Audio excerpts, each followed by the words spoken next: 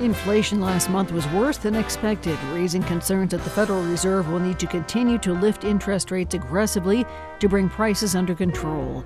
Our story is coming up on this Tuesday, September 13th. You're listening to WBUR's All Things Considered.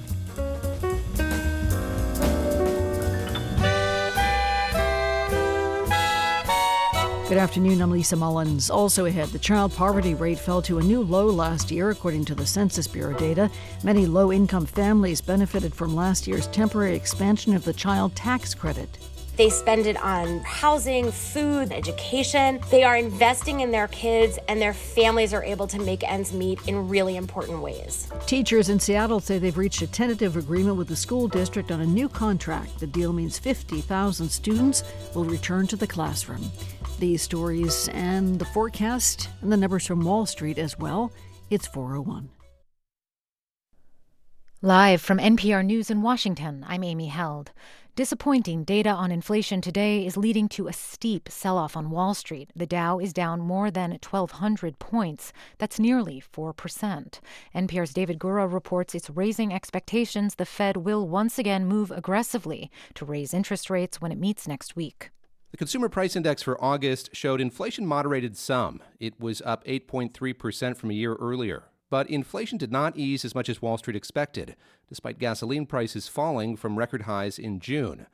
These data are important indicators to Federal Reserve policymakers in particular, who spent last week doubling down on their commitment to get inflation under control. Now Wall Street expects the central bank will raise interest rates by an additional 0.75 of a percentage point at least. That realization and concern the Fed won't be able to curb inflation without kickstarting a recession led to the sell-off after several days of gains. David Gura, NPR News, New York. Kyiv says it has recaptured more than 2,300 square miles in less than 2 weeks in the eastern Kharkiv region. White House spokesman John Kirby says the Russian retreat signals a shift in momentum. They have left fighting positions. They've left supplies. They're calling it a repositioning, but it's certainly they have withdrawn in the face of Ukrainian armed forces that are clearly on the offense.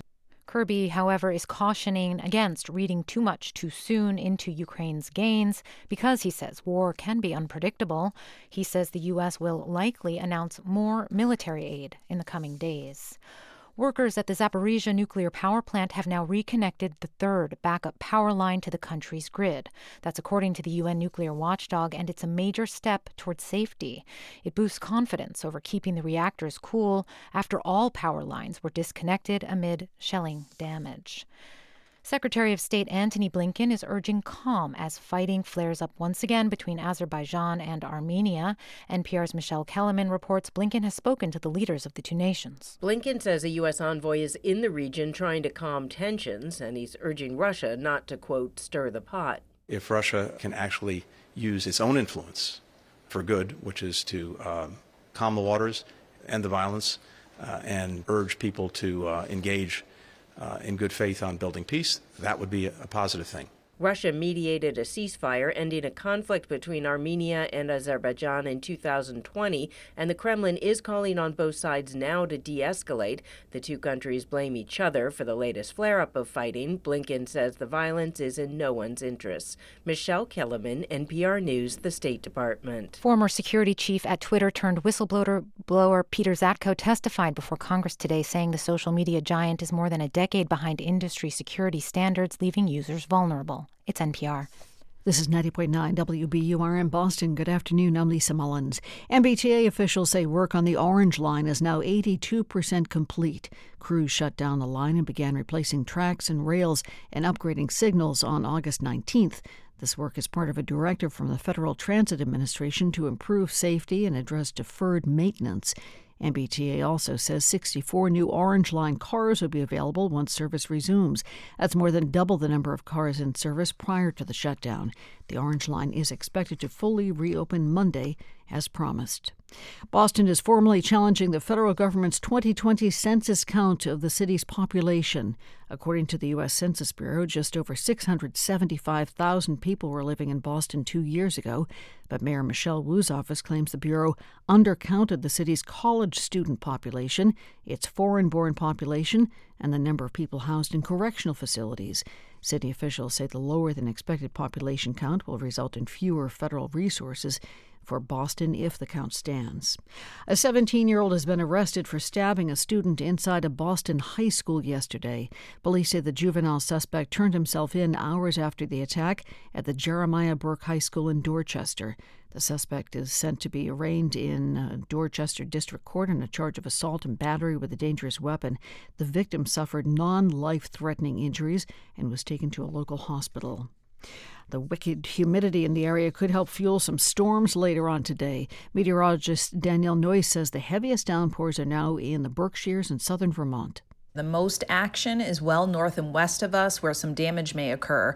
In the city, we'll need to be on guard until about 10 p.m. for the threat for a thunderstorm to blow through. Heavy downpours, brief gusty wind, and lightning, the primary threats. And thunderstorms that are soaking some parts of the state could eventually work their way into Boston, but overnight tonight, look for clearing skies. Tomorrow, dry weather's back. So's the sunshine. Breezy, highs about 80 degrees. This is WBUR.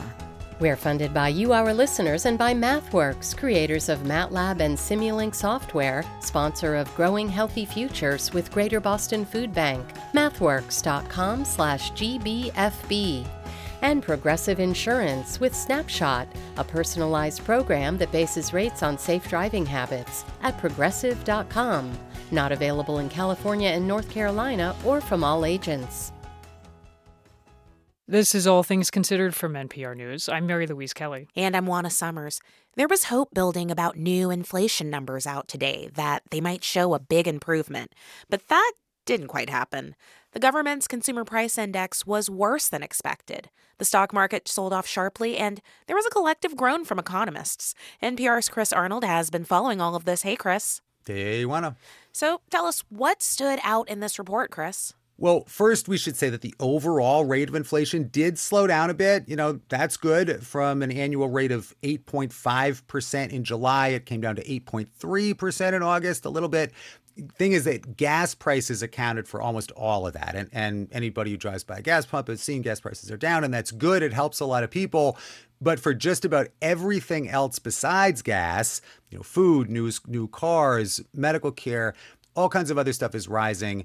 And that's showing that inflation is still stubbornly hot.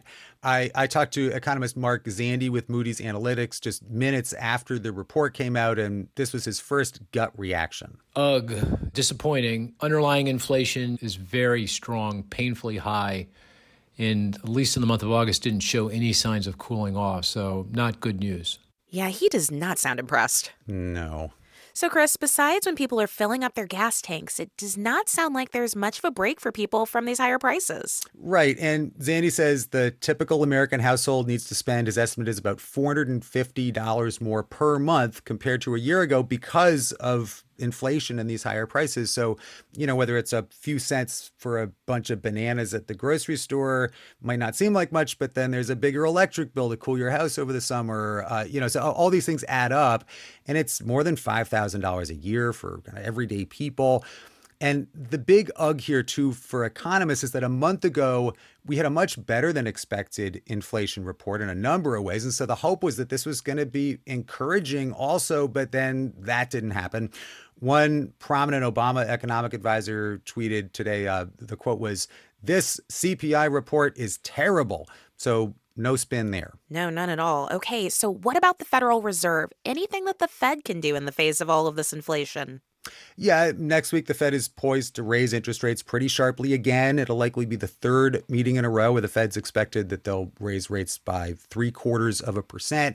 And that is having an effect. It's cooled off the super hot housing market, with mortgage rates being so high now. I mean, that's just put a lid on home prices. We're not seeing incredible price gains for houses. On the rental side, though, rents are still rising, and this winter heating your house is likely to be a lot more expensive. And the Fed just has a tough assignment here to try to rein in prices on all these different things. Okay, so I guess my question here is, are there any signs of hope when it comes to inflation?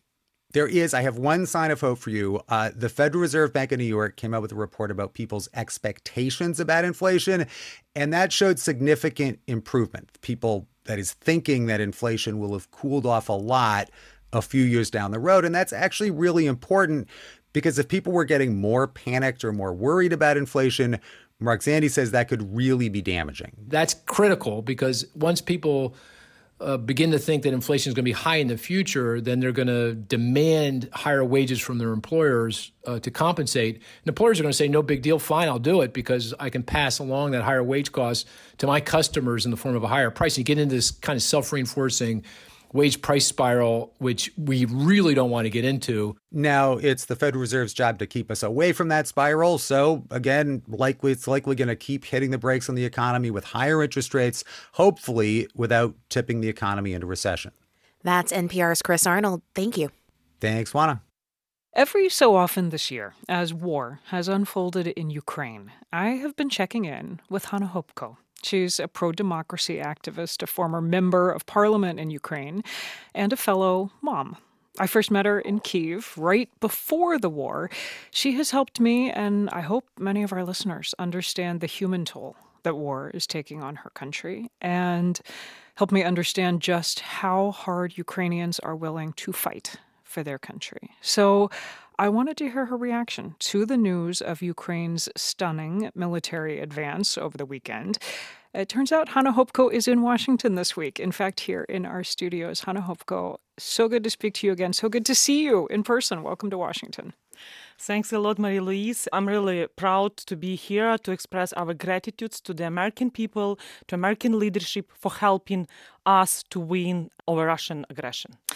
Well, speaking of winning, the headlines these last few days are big battlefield victories for Ukraine, seizing land back that Russia had taken in eastern Ukraine. We hear that Moscow is reeling from this setback. Do you see this as a turning point in the war? Thanks to the U.S. military aid and your HIMARS and the HIMARS, the weapons that take out Russian air defenses that the U.S. has been sending. Yeah, so helped is a game changer. But complete Ukrainian victory means restoration of full territorial integrity and sovereignty and internationally recognized border of 1991. So this is why taking back Crimea, taking back all of eastern Ukraine. Every inch of Ukrainian territory should be free from Russian occupiers. So I'm hearing you say the goal, the unswerving goal here must be complete Ukrainian victory, that a return to the way things were a year ago, 2 years ago, where Russia occupied Crimea, that would not be acceptable. Russia invaded Ukraine in 2014 by illegal annexation of Crimea. This is how the global security architecture was broken. And Ukrainian victory means, of course, return back to Ukraine, Donbass and Crimea. But I'm asking because, as I'm sure you are hearing in Washington and have heard on your past visits in Washington, a lot of U.S. officials are skeptical that you're going to get Russia to pull out completely at this point, that Vladimir Putin will never do that, and that the U.S. and NATO allies say they very much want Ukraine to have a better hand when negotiations start, but that there's going to be a negotiation. First, Ukraine should defeat Russia militarily, then negotiation starts. Because we have to defeat totalitarianism in 21st century. It's key.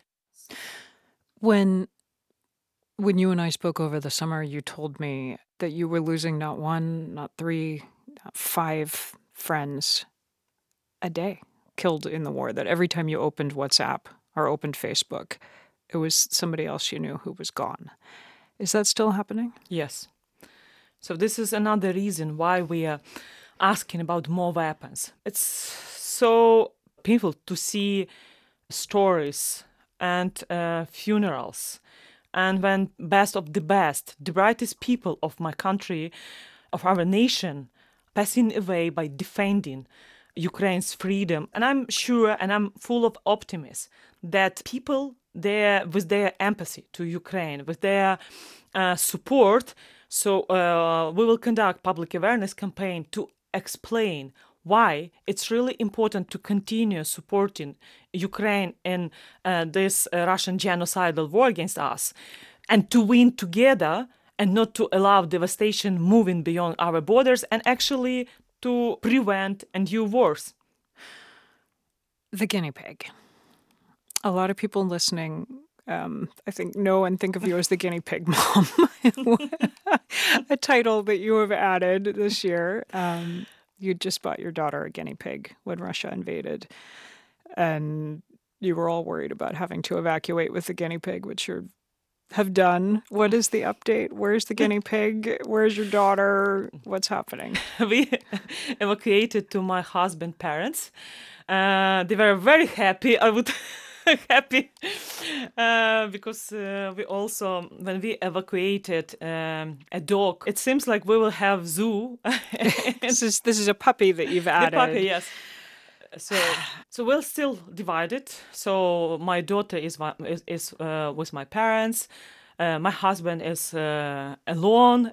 My home is everywhere when I can't help my country to win. So I'm traveling a lot, and I already visited Czech Republic because of their presidency in the EU. Then I went to Georgia, Tbilisi. Now I'm in Washington. Then I'm planning to visit Hungary, Canada. I think this is important for people to hear because we are hearing from our reporters in Ukraine that while war is, of course, brutal and ongoing in some parts of Ukraine, that life in the capital in Kyiv has in many ways returned to normal. I'm using air quotes around normal, but something closer to normal. For your family, very much not. Your husband, your daughter, you, the pets, you're all in different places. This is still, your life is completely upended. Yeah, but compared to people who lost their loved one, so we are suffering, of course. For the last 7 months, I've seen my daughter only 7 days. Oh. So this is bad. I understand that contribution I could do for my country to win faster as even more important than now being together with my family. And because it's also part of our victory when my daughter and her husband in the future, in 20, 30 years period of time from now, will never face aggressive behavior from our neighbor. So, and Russia will never attack any sovereign independent states in the future. Hanna Hopko, thank you.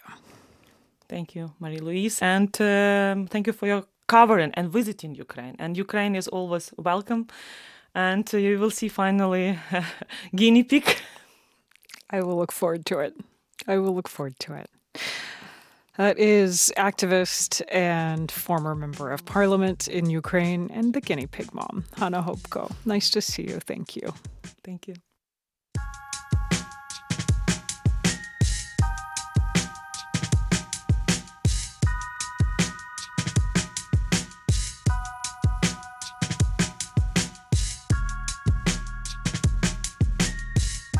You're listening to All Things Considered from NPR News. Coming up on WBUR's All Things Considered, an anthropologist and author talks about his new book, Ritual: How Seemingly Senseless Acts Make Life Worth Living. On Wall Street, a big Tuesday tumble today. The Dow had its worst day since June of 2020 as it lost nearly 4%, 1,276 points to close at 31,105. S&P surrendered 4.32% to finish at 39.33. The Nasdaq lost a little over 5% today to finally settle at 11,634. All the details coming up on Marketplace at 6:30. It's now 4:19. We're funded by you, our listeners, and by Clark, New England's Sub-Zero and Wolf showroom and test kitchen, where you can cook on Wolf appliances to make informed selections. More at clarkliving.com. And the Museum of Fine Arts. View magnetic portraits of Barack and Michelle Obama at the MFA. Reserve tickets at mfa.org/Obama. Supported by Bank of America. A union that represents General Electric employees says it's reached a deal with a Boston-based company to speed up pay raises for workers at its New England aviation plants. Under the deal, employees at aviation plants in Lynn, Vermont, and New Hampshire would be eligible for raises sooner. They could also reach the company's top pay rate after 6 years of work instead of the current 10 years. Workers are expected to vote on the deal later on this month. The forecast is coming up. We are funded by you, our listeners, and by Semester Off, an educational and wellness program in Wellesley helping college-age students and high school grads get on track. Academics, executive functioning coaching, yoga, and exercise are designed to help develop resilience, improve confidence, and learn new skills. Fall semester starts September 19th. SemesterOff.com. Clouds are pretty heavy out there. Humidity is on high. Thunderstorms mostly happening in the north and well west of Boston. The city itself could get hit anytime before 10 tonight. And then clouds give way to clear skies overnight. Tomorrow, sunshine, breezy, highs about 70.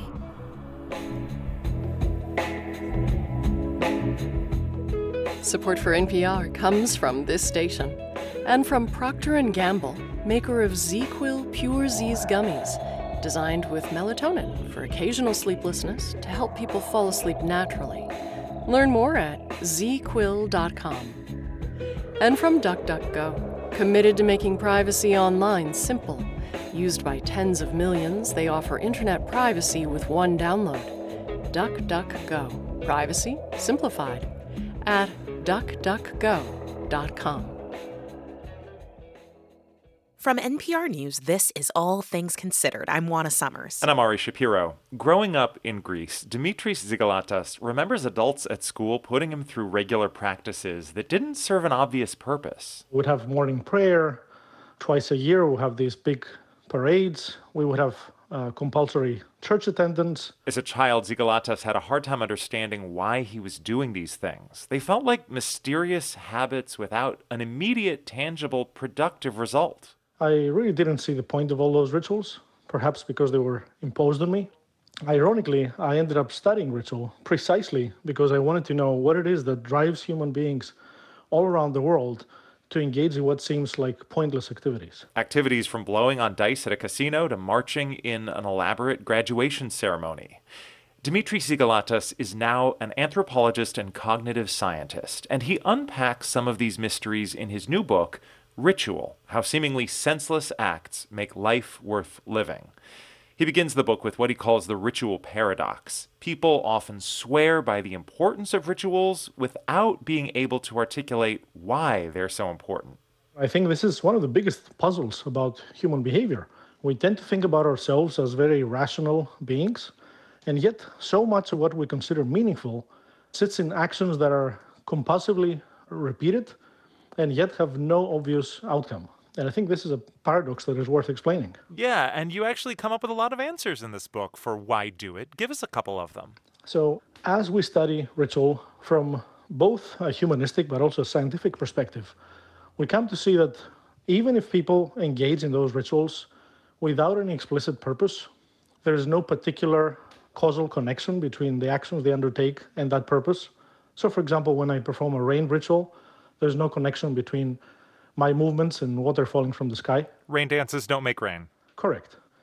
But even so, just because ritual does not have any direct causal effect in the world, it does not mean that it has no effect in the world at all. In fact, rituals play very important functions in human societies. They help individuals soothe their anxieties, connect to one another. They help people find meaning in their lives. The book is full of examples, and there's one that I love that I've been telling people about, where scientists showed a bunch of participants video footage of the same basketball shot, but half the time the person taking the shot did some ritualistic movement first, and half the time they didn't. And when participants in the study were asked whether the shot would end up going through the hoop or not, because the video footage stopped before it reached the hoop, people were far more likely to say that the guy taking the shot who did the ritualistic movement first made the shot. Look, even though they were the exact same movement. Correct. In that study, actually, we showed those videos both to people who had never seen basketball games before and to basketball fans. Their intuitions were that the ritualized shots were going to be more successful. Why do you think that is? This is related to the way we perceive action. Our brain makes causal inferences. So when we engage in a particular action, we expect that there will be an outcome. And ritual has all of those particular structural elements that trigger that sense of causality, even if the causality is not really there. Some rituals are more extreme than others. A birthday party is very innocuous. In contrast, you have spent your life researching firewalking, where people literally walk barefoot across hot coals, which is far more extreme. What is the value of a ritual that pushes people to the limits as much as something like firewalking does? One of the things that I've learned, one of the most fascinating things that I've learned through my research, is that even rituals that seem to be painful, stressful, or outright dangerous, they seem to have tangible and, in fact, measurable utility and functions for the people who perform them. For example, in the context of a firewalking ritual in Spain, we found that during this ritual, people's heart rates synchronized. This was not just an effect of people moving at the same time. Their heart rates would synchronize no matter what they were doing at the same time. Some of them were walking on fire, others were watching. And that shows that these rituals play a role in bringing the emotional reactions of the members of that community in alignment.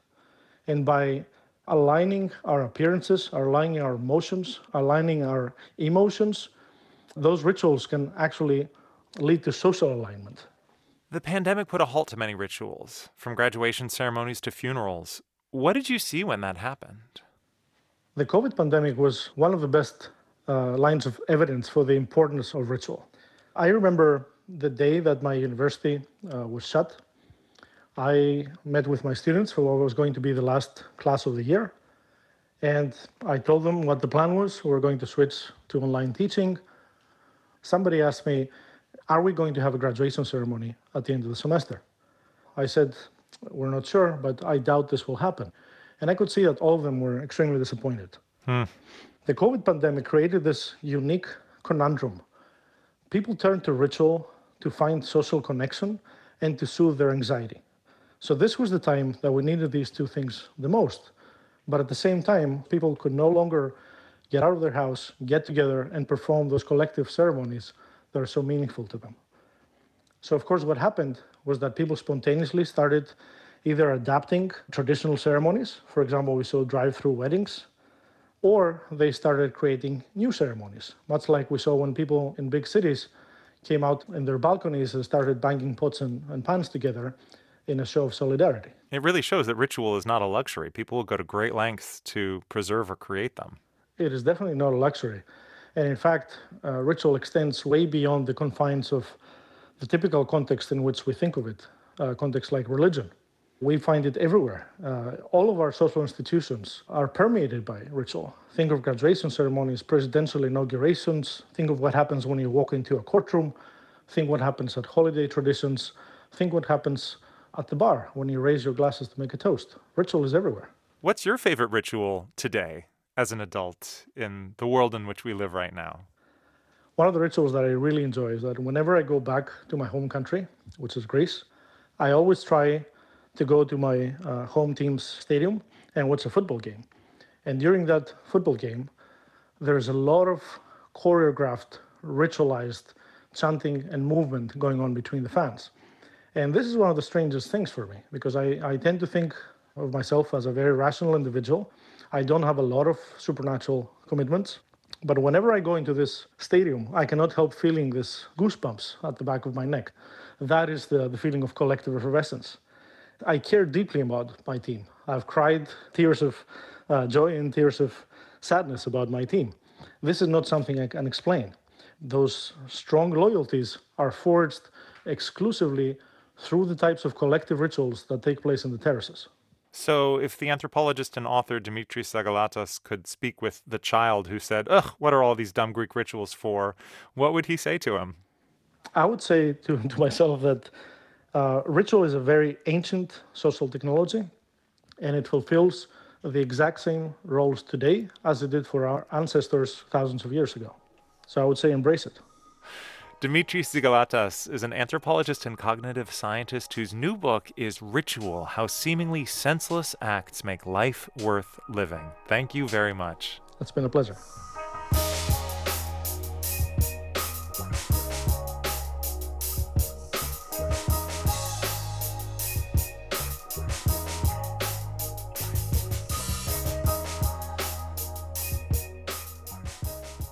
You're listening to All Things Considered from NPR News. This is WBUR in Boston. There are a few pockets of filtered sun between the breaks in the clouds and a small area of heavy rain between Plymouth and New Bedford right now.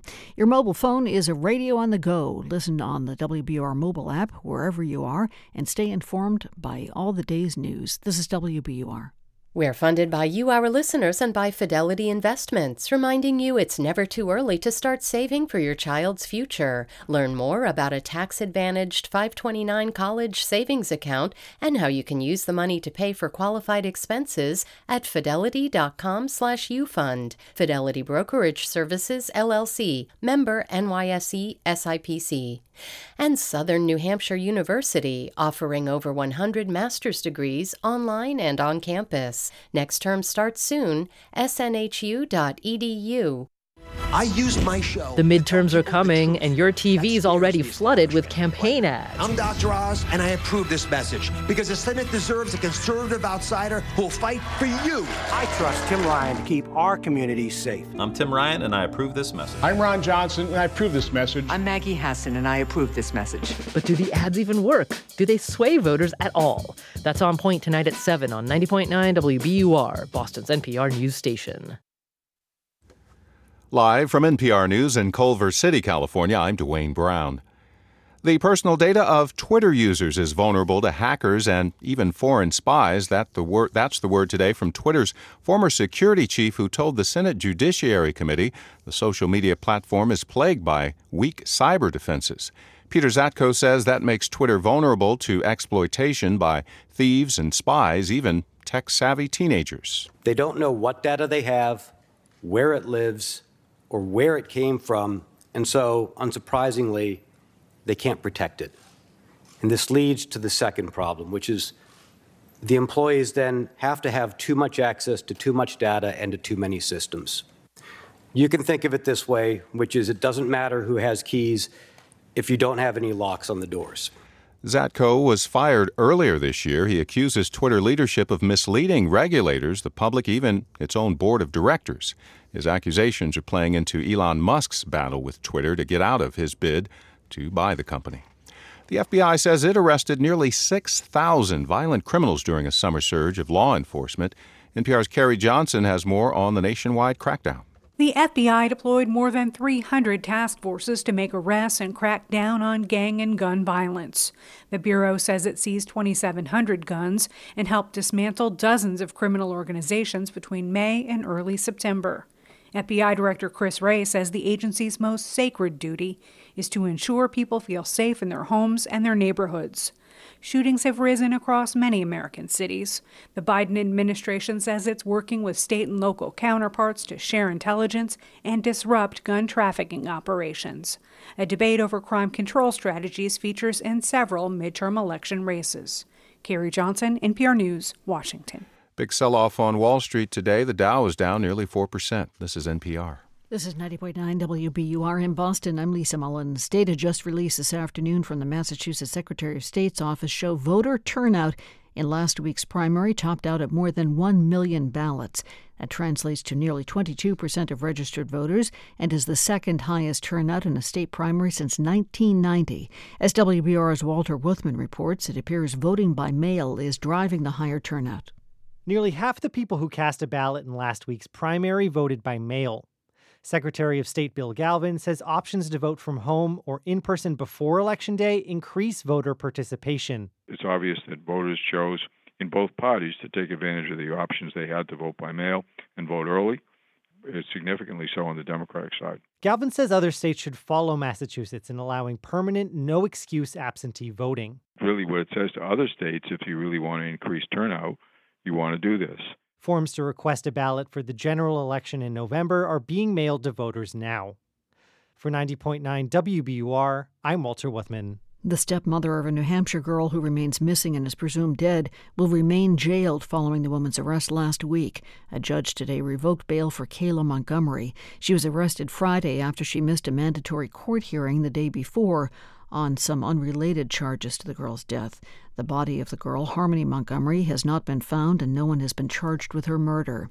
The Boston Public Library Special Collections Department is once again open as of today. It's been under renovation for the past 5 years at the Central Branch in Copley Square. Items in the collections include early sketches from Robert McCluskey's picture book, Make Way for Ducklings. It's 4:34. We're funded by you, our listeners, and by the Harvard Art Museums, open to everyone. Explore 3 floors of art spanning the centuries, free Sundays, and new museums at night events, harvardartmuseums.org. And Vertex, working for people living with sickle cell disease, cystic fibrosis, kidney disease, and more. Careers in Boston, Cambridge, and Providence at vrtx.com. Thunderstorms soaking the western parts of the state could work their way to Boston, but chances diminish after 9 or 10 tonight. And tomorrow, dry weather's back, so's the sun, bright and breezy, about 80 degrees. This is WBUR. Support for NPR comes from this station and from Amazon Business. From small business to big enterprise and everything in between, Amazon Business works to help simplify the supplies buying process. Learn more at amazonbusiness.com. And from Indeed, designed to be an end-to-end hiring solution to help businesses attract, interview, and hire candidates, all from one place. Learn more at indeed.com/NPR. And from the listeners who support this NPR station. This is All Things Considered from NPR News. I'm Juana Summers. And I'm Mary Louise Kelly. A bit of heartening news today from the Census Bureau. Child poverty is at a historic low. That's according to an annual report on income, poverty, and health insurance. And the uninsured rate dropped in 2021 compared to the previous year. But the good news may be short-lived. Here to explain, NPR correspondent Jennifer Ludden, who covers economic inequality. Hey, Jennifer. Hey there. And Selena Simmons-Duffin, who covers health policy. Hello to you. Hi. Jennifer, you kick us off. When we say a record low for child poverty, how low and how did this come about? It was a substantial drop from last year, about down by nearly half compared to 2020 to 5.2% for child poverty. Now, the overall poverty rate for everyone was just under 8%, a smaller drop. This poverty measure takes into account all kinds of expenses families have, as well as, that range of pandemic aid a lot of families got. Mm-hmm. And the census officials say the key here was the child tax credit. In 2021, the American Rescue Plan, Congress boosted that credit, and it expanded it to include millions more low-income families and even those who were not working. Sharon Parrott is with the Center on Budget and Policy Priorities, and she's looked at how those families spend that child tax credit. They spend it on their housing, they spend it on food, they spend it on education. They're able to do some of those extracurricular activities that middle and high-income kids take for granted. They are investing in their kids, and their families are able to make ends meet in really important ways. And Parrott says all those things can have really important long-term benefits for kids, like, doing better in school and just being healthier. So some really good news there. Okay, Selena, pick up with the other piece of this, that the uninsured rate fell in 2021, not to a record low, but approaching one. Which is interesting to me because, as you've been reporting, there were all these worries that people would lose coverage during the pandemic. What happened? Right. So census numbers today show that 8.3% of Americans, that's about 27.2 million people, did not have health insurance in 2021. So on the flip side, almost 92% did have health insurance. And it's true that when the pandemic began, a lot of health insurance experts projected the coverage losses would be devastating. Millions and millions of people losing their jobs, losing their job-based coverage, and then not going to the doctor when they're sick, which would help the virus spread faster. But that is not what happened. And instead, more people now have health insurance, and that is being driven by Medicaid. That is the public health insurance option for people with low incomes. Here's Sabrina Corlett at the Georgetown Center on Health Insurance Reforms. The reason the Medicaid rates have increased is because of a COVID relief bill that Congress passed in March of 2020. The Families First Coronavirus Response Act essentially said to states, As long as the pandemic is happening, you can't make people prove they still qualify for Medicaid to stay covered. So people can enroll in Medicaid, but you can't kick anyone off. And the census officials who briefed reporters today say this is what has been driving the gains in insurance coverage. But stay with that line you just said, as long as the pandemic is happening. Mm-hmm. If this was a pandemic measure that helped staunch health insurance losses, what happens when the pandemic ends? Yeah, so this measure is going to end too, and that's why the good news may be fleeting. Jamila Michener is a professor of government at Cornell and an expert on Medicaid, and today she pointed out to me that it was a policy move that staved off those pandemic doomsday scenarios. Any of the improvements that we see, whether it's insurance or in poverty, out of these census numbers, are a reflection of political choices. And she says these gains won't continue and will in fact unravel unless policymakers continue to make choices in support of these gains. As it stands now, when the public health emergency ends, and that could be as soon as January, there are estimates that between 13 and 15 million people could end up losing Medicaid coverage. So some will be able to get coverage elsewhere, but millions more may become uninsured. So, Jennifer, connect this up. What Selena is saying, what could that mean for poverty rates? Absolutely. Millions more expected to go, perhaps this year be back into poverty because that expanded child tax credit ended last December. And, it ran out just as inflation was really starting to climb to what became its historic high. So not good news for families, with children. The Biden administration and many Democrats wanted to make this expanded child tax credit permanent. The U.S. House actually passed such a measure, but it did not survive in the Senate. And setting aside children for a moment, what about other age groups? Anything notable there? There is. One group that saw more people in poverty last year was seniors. Now, census officials say this is likely because they're on fixed incomes, and already last year, inflation was starting to tick up, really squeezing their budgets. But again, they point out that Social Security did keep more than 26 million people out of poverty, and that includes several million children being raised by their grandparents. All right, that is NPR's Jennifer Ludden and NPR's Selena Simmons. Duffin, thanks so much to both of you. Thank you. Thank you. After almost a week on the picket line, Seattle teachers have reached a tentative deal with their school district. The Seattle Education Association, which is the teachers' union, is voting today on whether to end the strike. Liliana Fowler from member station KNKX has more. The strike started on what was supposed to be the first day of school.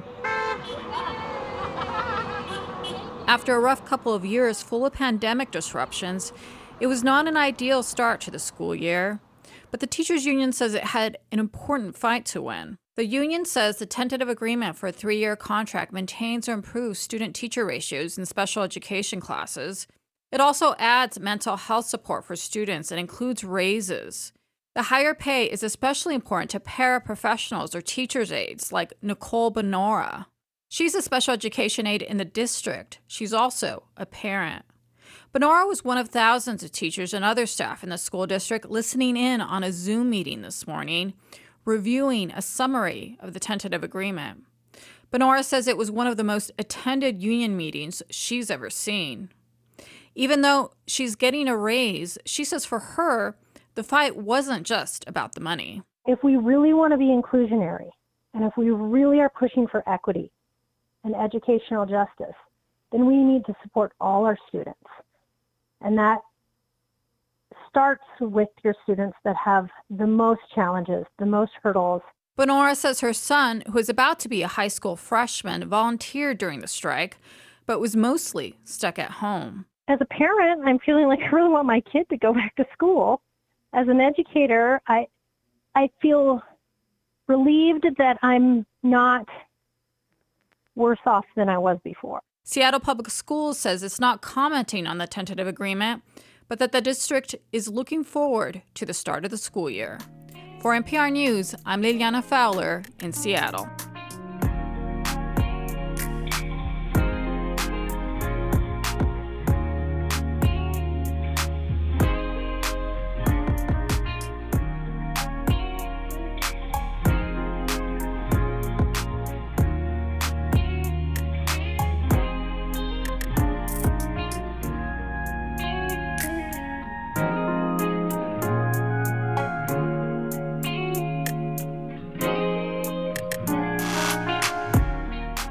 You are listening to All Things Considered from NPR News.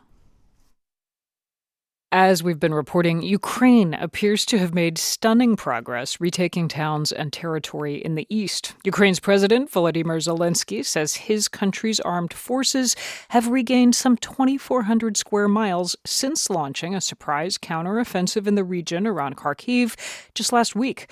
The first town to be liberated in this counteroffensive was Balaklia. That was September 8th. NPR's Ashley Westerman was in the first group of journalists let into the town today, and she joins me now. Hey, Ashley. Hi. What did you see? What's it look like? Yeah, so Balaklia is a small rural town about 60 miles southeast of Kharkiv. And as we know, that's Ukraine's second largest city. And as we rolled into town, we saw a few bombed out vehicles, including some Russian tanks. And they were rusted, and they seemed like they'd been there a while. But most of the damage was actually concentrated in the center of town. A handful of blocks had been shelled. And the town was under Russian occupation for 6 months, Mary Louise. But I honestly didn't see the destruction like what we saw in Bucha and Irpin, those suburbs of Kyiv that were liberated in April. And the people I spoke to were understandably relieved that the Russians had been driven out. I spoke with Valentina Datchenko, who said it's hard to express in words. We were very happy. We cried and kissed, she says. And it's like she's still in shock that all of this is over. Yeah, very happy now, but were you able to ask people what it was like all these months under Russian occupation? Yes, I spoke with several people who said that there has been no electricity, no water, and no cell service for months. And many people spent a lot of time in their basements because of the intense shelling that was going on and just not wanting to run into Russian soldiers in the streets. Ludmila Verona said the town just wasn't ready for this. We didn't have extra food and other essentials like toiletries and cleaning products, she said. And the children were scared from all the shelling, and we were very cold and hungry. And in a sign that the Russians were unprepared for this, they ransacked people's homes for food and cleared store shelves. 70-year-old Olga Penchenko says Russian soldiers also went after people's farms. There was a farm with cows nearby, and Russian soldiers drank all the milk, she says. Meanwhile, Mary Louise, officials say that so far they've only found 5 Ukrainian bodies, but there are likely more. And they also say they found evidence of abuse like beatings and torture by Russian forces that could constitute as war crimes. And they'll be taking all of this very seriously moving forward. Yeah. And I imagine the list of what these villages need moving forward must be so long. Indeed. First off, they need supplies, food, water, and other resources. Humanitarian aid is coming in right now, but they also need utilities restored. And, you know, the Kharkiv region is still actually 15% occupied by Russian forces, so the fighting and the shelling may not be over for them. And that's something that the people of Balaklia are definitely aware of. NPR's Ashley Westerman. She was one of the first journalists to see the just liberated town of Balaklia in Ukraine today. Ashley, thank you. Thank you for having me.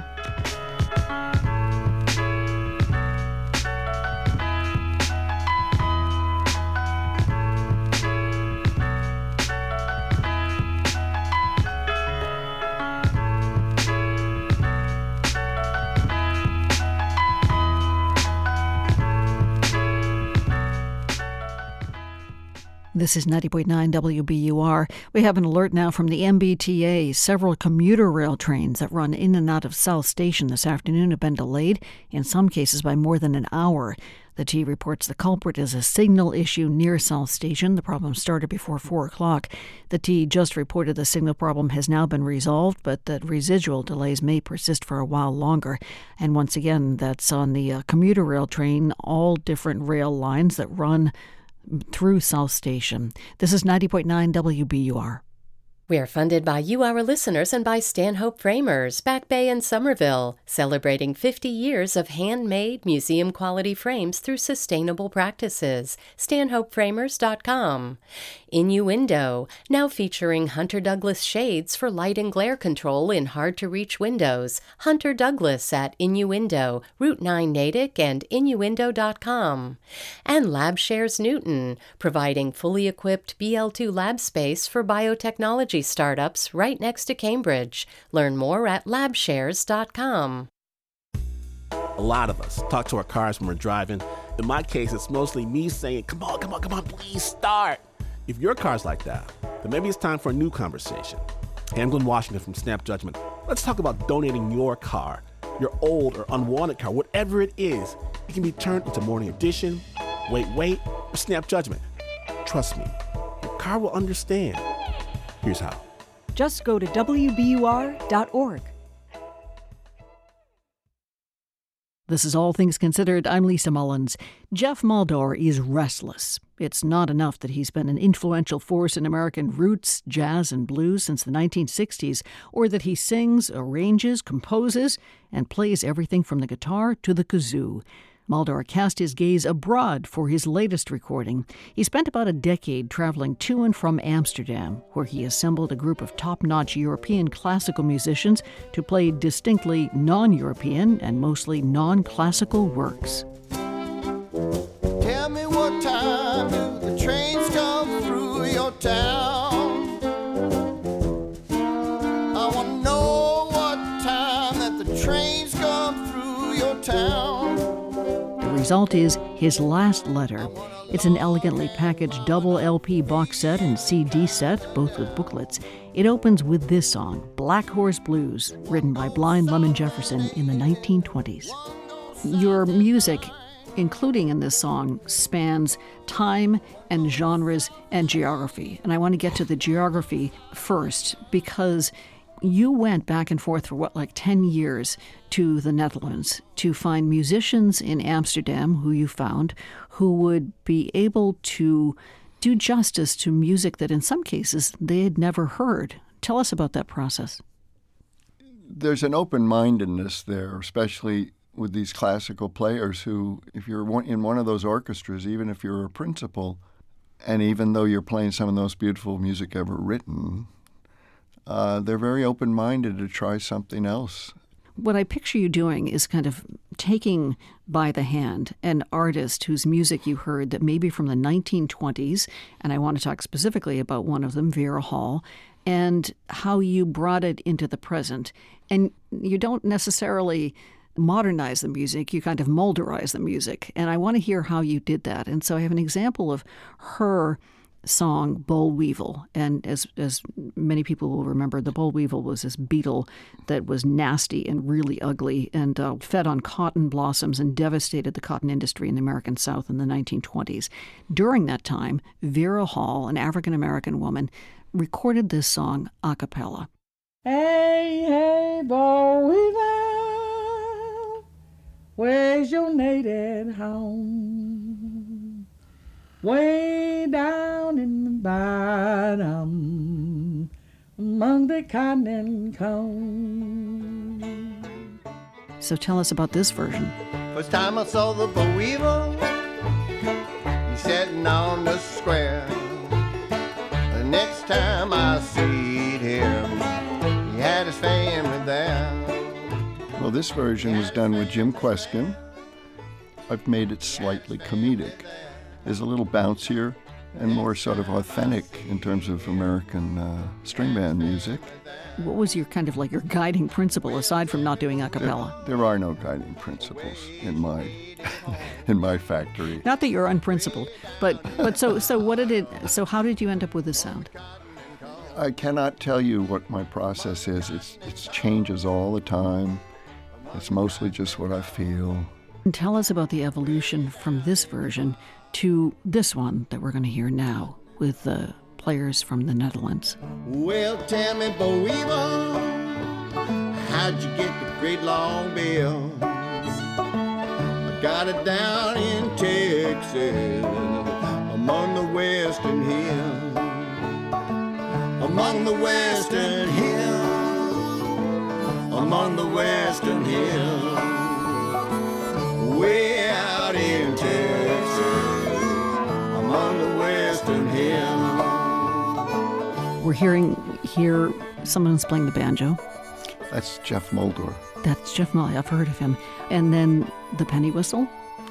The penny whistle is being played by the bassoonist, which is a pretty rare double. She could just play anything. What did you tell them? Did they need to know the history of the song as they were about to record it? Well, an interesting question, because what I did to get their attention was I printed out a picture of a boll weevil. With its long proboscis. And I put it on each music stand and watched them, start to turn green. And why did you do that? To lighten things up and make sure that they could just relax. And this is not the kind of rhythm that is difficult for a classical player. They are chamber musicians. I mean, that's their stock in trade. They're extraordinarily versatile. But was there kind of a cultural difference? Because you're talking about music drawn from the American South. You're talking about rural blues music in some cases, early jazz. I didn't expect there to be a perfect translation. I didn't want there to be. I think they Europeanized me by the end as much as I Americanized them. What does it mean? Meaning I started to write in a more European classical form, which ended up in the octet. Let's talk about the octet. This is in 3 movements, and this is where the name of the album is drawn from, his last letter. It comes from a tragic event in your family history, and we're going to be hearing the music. But tell us about this letter that came to you from a cousin that gave you the idea for this work. Well, it's exactly what happened. A lawyer for a cousin who was quite older than I was, who passed away, sent me a box, and in it were pictures and letters, which was wonderful because it was stuff from the 1860s and 70s. And my great-grandfather was a navigator on ships. He was in the Navy, and so his ship that he was on in Yokohama, when he took off in the morning, was rammed by a British frigate and sunk very quickly. But the night before, the packet boat came and took the mail. So this letter was written hours before he perished. And it was very loving, and I'll see you soon, and we're on our way to Canton, and then we'll head home. And it got to my heart. And the voice we're going to hear now is that of Lady Claren McFadden, a mezzo-soprano, who is portraying the scene after your great-grandmother received this letter. Last night she slept in a soft feather bed, and she dreamed of a ship on the rolling sea. I visited his grave because some of the people did survive, and they have quite a nice thing in the cemetery in Yokohama. So I've gone there and paid my respects a few times, actually. Oh, my gosh. Wow. I want to ask you a little bit more about working with this chamber orchestra, the Dutch musicians. And let's take one of the earlier pieces in the album, and that's Duke Ellington's Lady of the Lavender Mist. Let's hear a little bit of that. And I know you have such an appreciation for these musicians, and I want you to tell us what they brought to the music.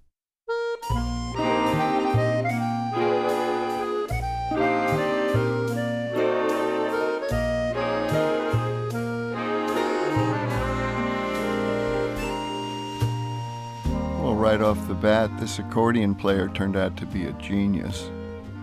Gert Wattenauer, the clarinetist, first clarinetist, got the most beautiful sound. He plays in jazz in the Metropole Jazz Orchestra. And so the combination of those two made it just perfect. I couldn't do this tune in a sensuous, slow, funky way because, once again, Duke already did that.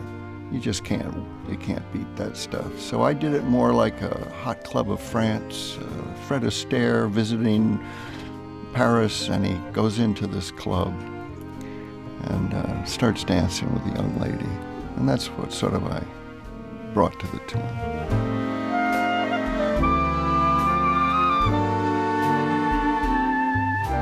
Jeff Muldaur, thank you. Well, you're entirely welcome, Lisa.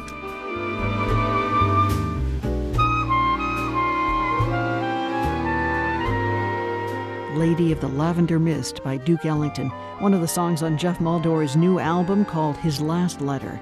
By the way, Muldor used to be part of the early Harvard Square Cambridge music scene. He has moved back to the area from New York. He says this is where he belongs.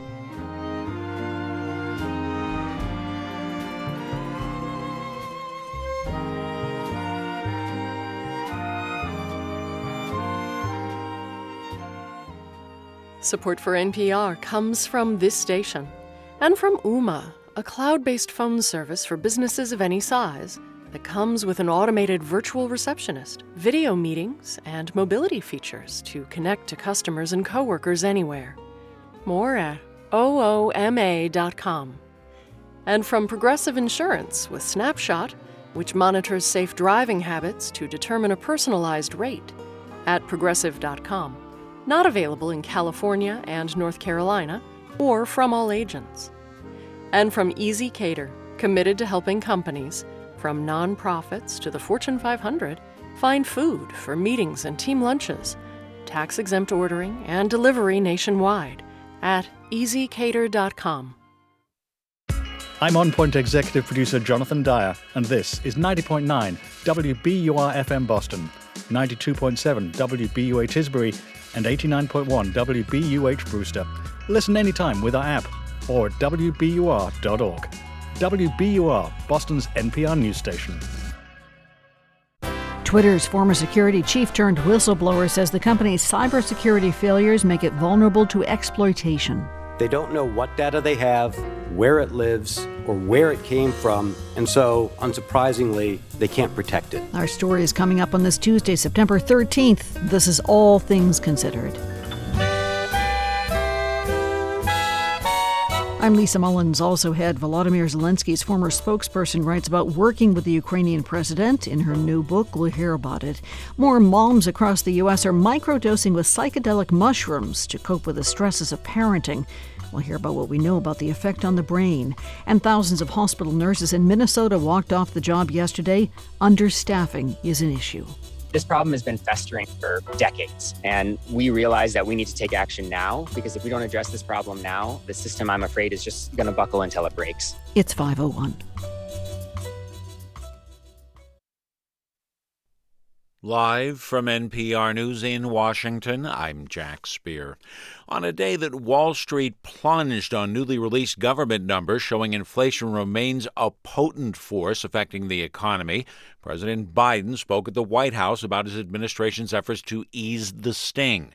Biden touting the climate change and drug pricing legislation dubbed the Inflation Reduction Act, despite the fact the $430 billion package would do little to contain price pressures in the near term. Exactly 4 weeks ago today, I signed the Inflation Reduction Act into law, a single most important legislation passed in the Congress to combat inflation, and one of the most significant laws in our nation's history, in my view. The Labor Department's closely watched Consumer Price Index today showed inflation in August running at 8.3% above a year ago. Core inflation, excluding volatile food and energy, also rose. The Fed has made it clear it intends to boost interest rates again when it meets later this month. That sent Wall Street into free fall today. The Dow dropped 1,276 points. The Nasdaq was down 632 points, a drop of more than 5%. The number of people without health insurance in 2021 fell compared to the previous year. Now 8.3% of people are uninsured, a near-record low. More from NPR's Selena Simmons-Duffin. Census officials say the reason more people were insured in 2021 is because of Medicaid. That's the public health insurance option for people with low incomes. Sabrina Corlett is at the Georgetown Center on Health Insurance Reforms. The reason the Medicaid rates have increased is because of a COVID relief bill that Congress passed in March of 2020. The law told states they couldn't disenroll people during the public health emergency, but that declaration is set to end, maybe as soon as January. An estimated 15 million people could lose Medicaid when that happens. Some will get coverage elsewhere, but millions more will become uninsured. Selena Simmons-Duffin, NPR News. Congress has set aside billions for individual tax credits and rebates aimed at cutting pollution. NPR's Laura Benshoff reports there's help for Americans trying to navigate the programs. CleanEnergy.gov is a place where U.S. residents can get more user-friendly information on how to take advantage of tax credits and rebates for things like energy-efficient home heating systems and electric vehicles. It also has information about which programs have a cutoff based on income and which don't. Many of the new law's provisions kick in next year, but some are available immediately, so this tool can help people compare upgrading now versus in the future. For programs that will take a while to get off the ground, senior White House officials say the website will be regularly updated with new information. Laura Benshoff, NPR News. The nation's freight rail lines face a midnight Friday deadline to reach a new contract with engineers and conductors. Railroads have already informed some customers they may stop accepting certain types of shipments. This is NPR. This is 90.9 WBUR in Boston. I'm Lisa Mullins. On the MBTA, a signal problem that's been causing commuter rail delays of over an hour has been repaired. The MBTA says the issue happened near South Station and caused delays on all rail lines into and out of the station. Trains are now running through the area as they normally do, but the T says travelers may still have to deal with some residual delays for a while. Officials with the MBTA are confident that all Orange Line, the entire Orange Line, that is, will reopen as scheduled next Monday. The T said today more than 80% of rail and track work along the line is complete. Additionally, MBTA General Manager Stephen Poftak says the agency will have more than 60 new subway cars on the line when it reopens. We have enough new cars available to run an entire service with the new vehicles. Now, we're not going to be able to run those vehicles round the clock. Those vehicles will come in and out of service as maintenance needs dictates. So we will still have some older train sets on the line. Orange Line service shut down about 3 weeks ago. Boston is formally challenging the federal government's 2020 census count of the city. According to the U.S. Census Bureau, just over 675,000 people were living in Boston 2 years ago. But Mayor Michelle Wu's office claims the Bureau undercounted the city's college student population, its foreign-born population, and the number of people housed in correctional facilities in Boston. City officials say the lower-than-expected population count will result in fewer federal resources for Boston if that count stands. The Plymouth branch of the Registry of Motor Vehicles is temporarily closed due to flooding. RMV officials say a burst pipe is to blame. Authorities say customers should go to other nearby branches or AAA offices that offer registry services. Existing appointments for this week at the Plymouth branch will be honored at the Taunton or South Yarmouth RMVs. Keep an eye to the sky for possible thunderstorms in parts of the state. WBUR meteorologist Danielle Noyes says for the next several hours, the greatest risk will be to our west. Thunderstorm action will be focused mainly in the central and western part of the state where some severe cells are possible. For Boston, we'll need to be on guard until about 10 p.m. for the chance of a thunderstorm to blow through. Downpours, gusty wind, lightning, the biggest concerns. But again, the risk is much higher to our north and west. There are some downpours now in the Sandwich area on Cape Cod and pockets of the Berkshires. 72 degrees now in the Boston area. Clouds and showers should move out tonight, leaving behind clear skies and setting the stage for a sunny, dry day tomorrow. Should warm to about 80 degrees.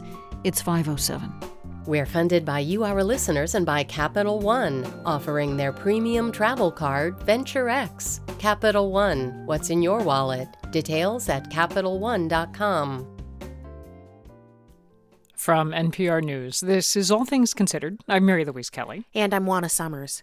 Twitter's former security chief raised his hand and pledged to tell the truth on Capitol Hill today.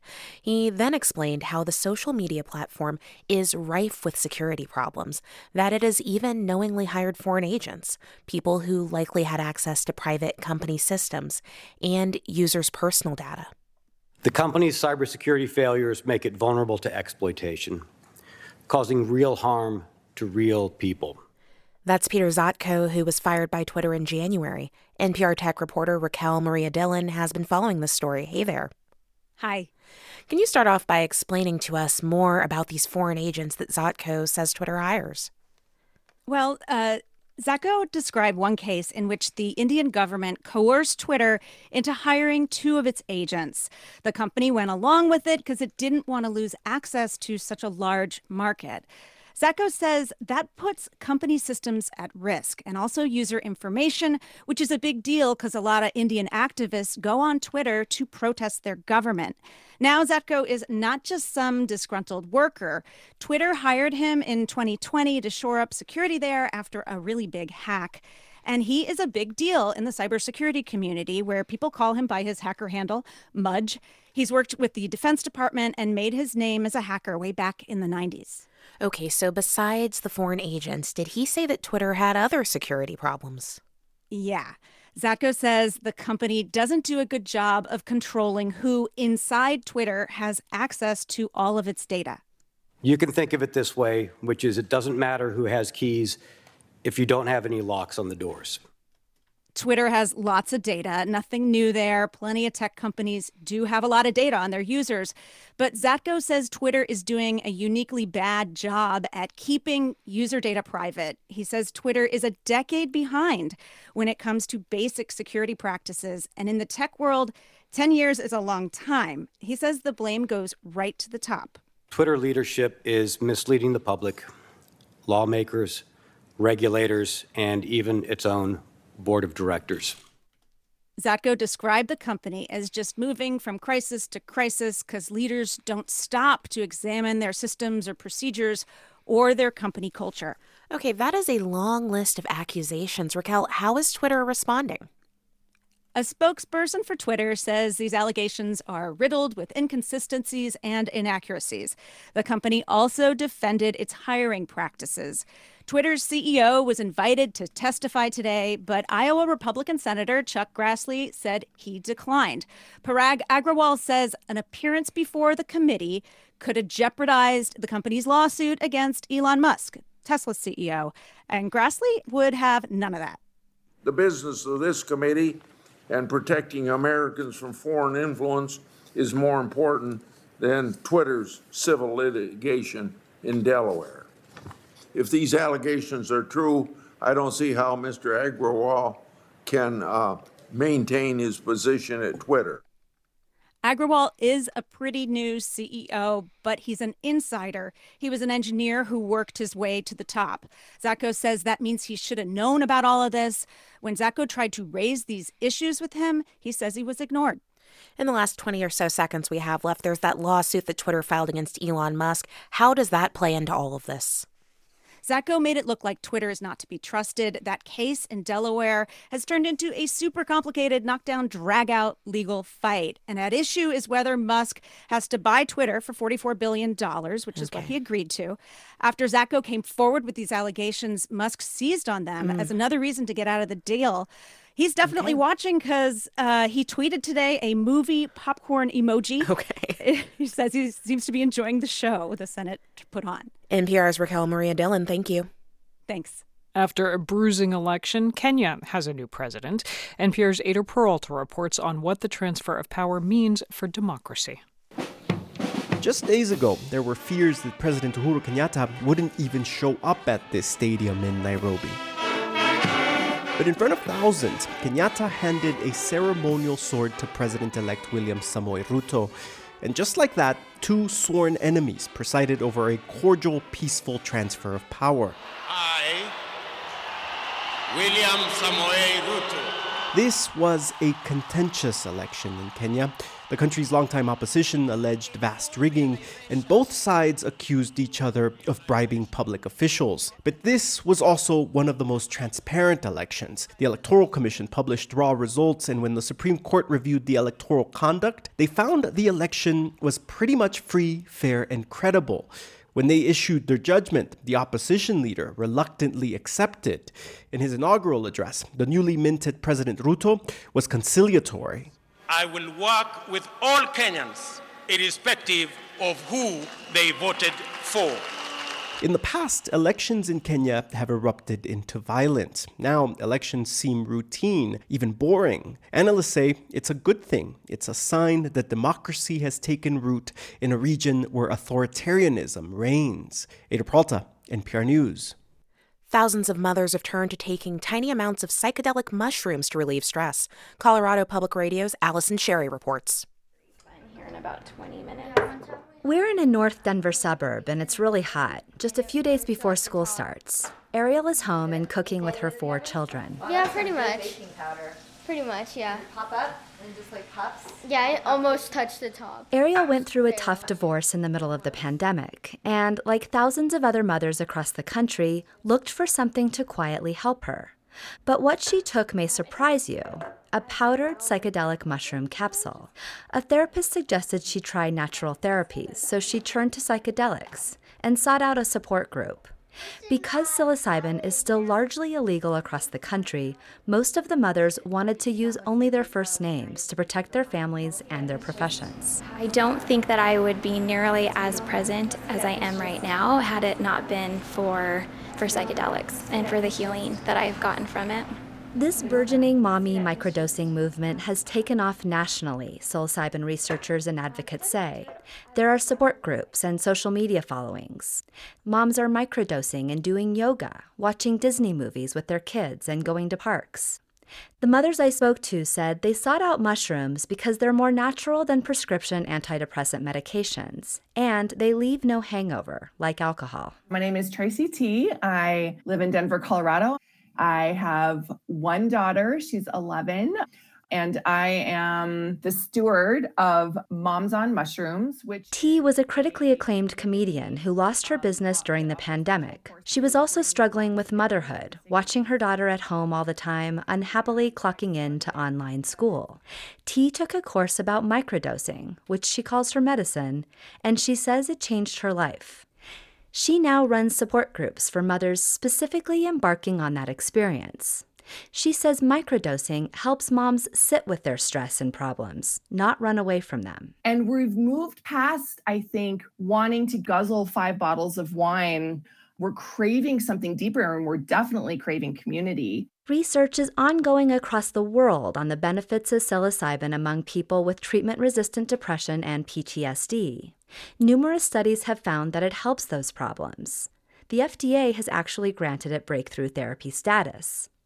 All that said, less is known about taking tinier doses of psychedelics. People who are microdosing, what I would say is that they're basically experimenting on themselves. Dr. Josh Woolley is a psychiatry professor at the University of California, San Francisco. He is currently overseeing a psilocybin clinical trial among healthy adults.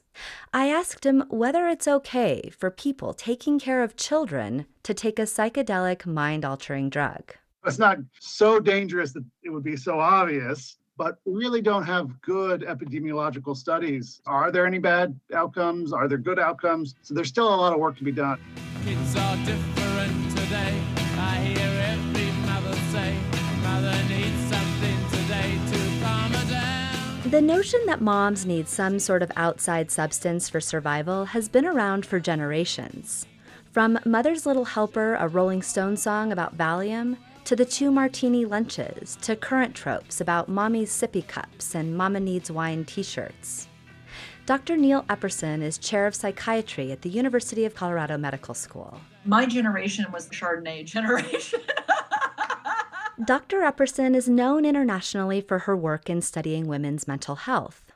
She draws a pretty big distinction between motherhood distress and an actual diagnosed mental illness.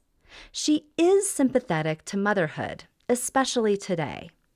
And she hopes everyone treads carefully on replacing psychedelics with known treatments for anxiety and depression. And I feel like we have to slow down, do the research before we just all of a sudden start opening up all these treatment centers and saying we know what we're doing.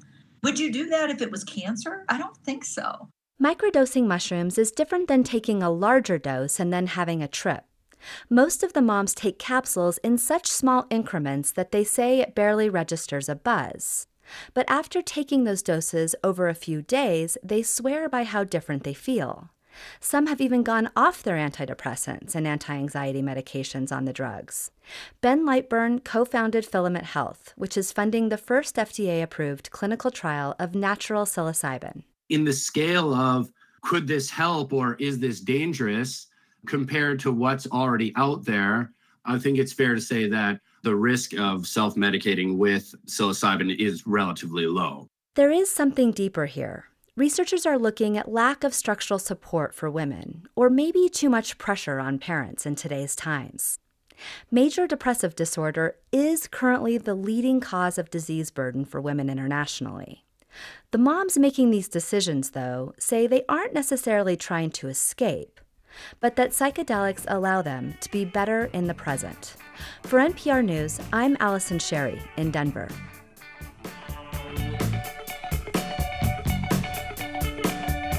It's All Things Considered from NPR News. Coming up on All Things Considered, what it's like to work with Ukraine's President Volodymyr Zelensky, his former spokesperson tells us. That's next on All Things Considered.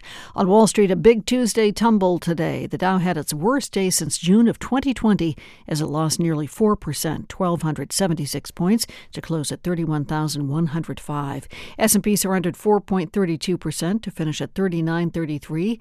The Nasdaq lost a little more than 5% to finally settle at 11,634. Mass Nurses Association is accusing Stewart St. Elizabeth's Medical Center in Brighton of violating its contract with the nurses' union. The union says it filed 21 charges of unfair labor practices against the hospital with the National Labor Relations Board. It says the several aspects of the contract were violated, including safety and staffing. Hospital's owner, Stewart Healthcare, issued a statement saying it has, quote, great respect for the negotiating process and our dedicated nursing staff. It's 5:19. We're funded by you, our listeners, and by Fidelity Investments, reminding you it's never too early to start saving for your child's future.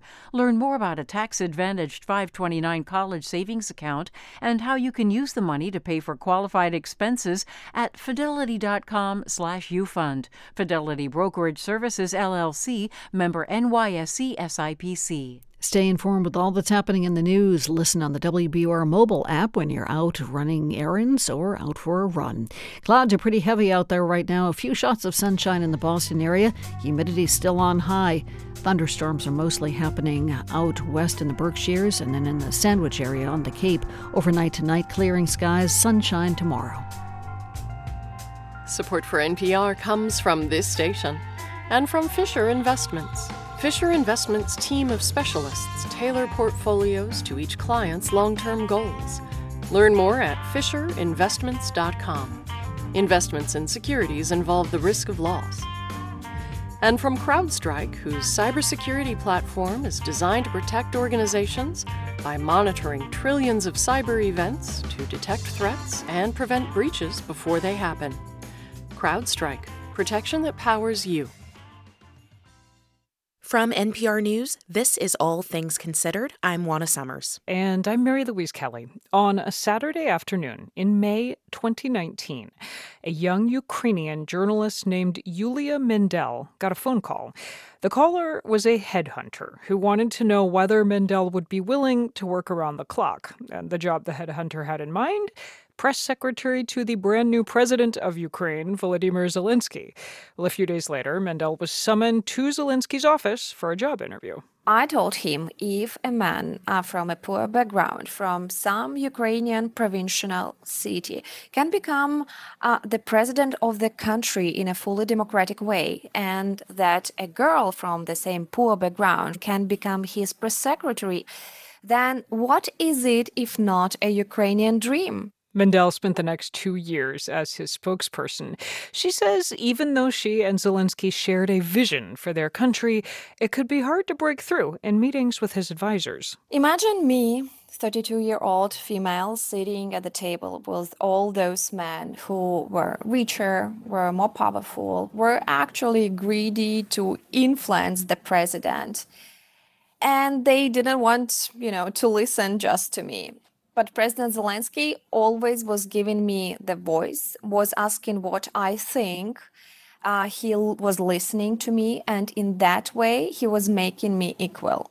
Mendel writes about her experience working with Zelensky in her new book, The Fight of Our Lives. In it, she describes how, as war loomed at the start of this year, she hadn't bothered to find a bomb shelter near her apartment in Kyiv. She didn't think she'd need one. Like many Ukrainians, she thought a Russian invasion was unlikely. It's even now very difficult to believe that it happened what it happened. I think if you were in Kiev even 2 months later, you will understand that Kiev was absolutely different. It was just a fortress with a lot of checkpoints, a very strict curfew, a lot of people with rifles, absolutely empty from ordinary citizens. But if you go back to those days right before the war, Yeah. part of why Ukrainians didn't believe there might be a war was because their leaders were telling them so. They were downplaying that possibility. Zelensky was telling the country, look, don't panic, carry on with your lives.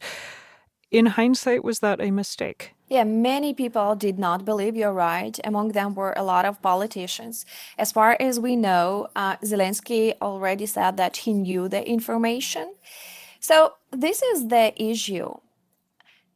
A lot of people who were telling about the plans of Russia to invade, they were saying to be prepared. And we were preparing without the public statements, without explaining that the war was coming. But on the other hand, what could we do? Dig trenches when Russia was going to hit us from the sky? Like we were doing what was possible to do? What stands out to you as someone who has been a journalist, who has briefed journalists as a press secretary, who knows how to craft a message?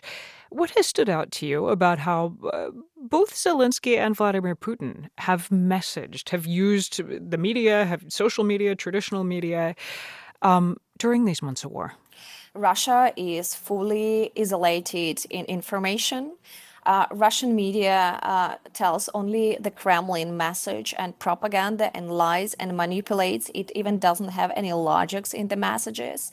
Ukraine fully collaborates with international media and with American media, and we are very grateful for this because American media did an amazing job to help us spread the word and to stand for Ukraine, to unite the world around this battle for democracy. But if you ask me about Zelensky and Putin, they are really from different age and they have different worldview.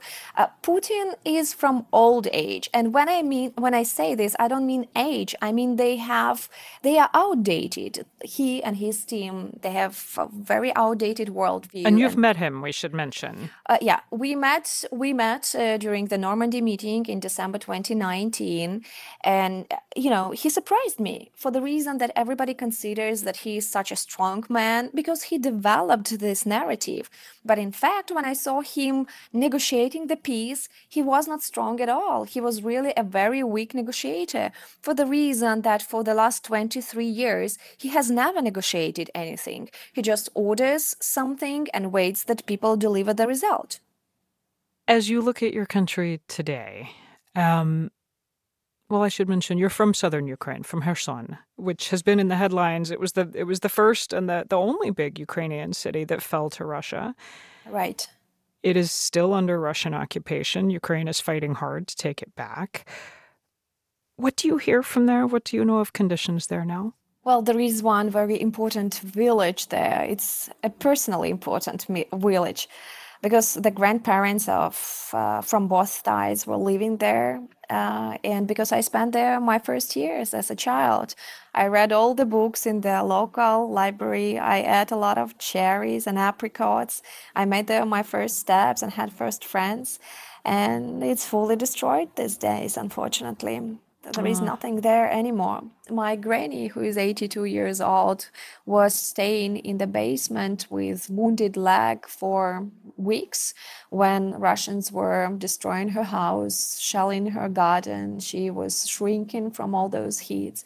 Thanks God she's in Kiev now. She was lucky to escape and we're taking care about her. But the situation is really very difficult. Some of the villages are fully destroyed. People are kidnapped. For instance, the former mayor of Kherson, Ukrainian mayor, he is kidnapped and nothing is known about him for months. People are tortured. There are a lot of awful stories from there. But I also know that people are praying that Ukrainian army comes there and are waiting every second to know that they are closer and closer. Well, I'm so sorry for this village that meant so much to you. I'm glad your granny is okay. Thank you. It makes me think it's been an awful year for Ukraine, of course. But I was thinking of you and preparing to interview you as I followed all the news this past weekend of this big Ukrainian advance in the Northeast, this very successful assault against Russian troops. And it made me think of the very last words of your book, which are, and I will quote, "I have always believed in Ukraine and I always will." Ukraine is the value for millions of Ukrainians, and that's why we did not leave Ukraine during the war, and that's why everybody tries to contribute to the victory. And we are probably the target for Russia, but at the same time, we are not victims, we are fighters. I know that many countries believed that Ukraine would collapse in days or hours. But we've shown the world that we stand there for independence, for the right to have choice, for the right to have democracy. So we just hope that the world would stand with us shoulder to shoulder until this terrible war is ended. We've been speaking with Yulia Mindel. She was press secretary to President Zelensky from 2019 to 2021. Her memoir is The Fight of Our Lives, My Time with Zelensky, Ukraine's Battle for Democracy, and What It Means for the World. Yulia Mindel, thank you. Thank you so much.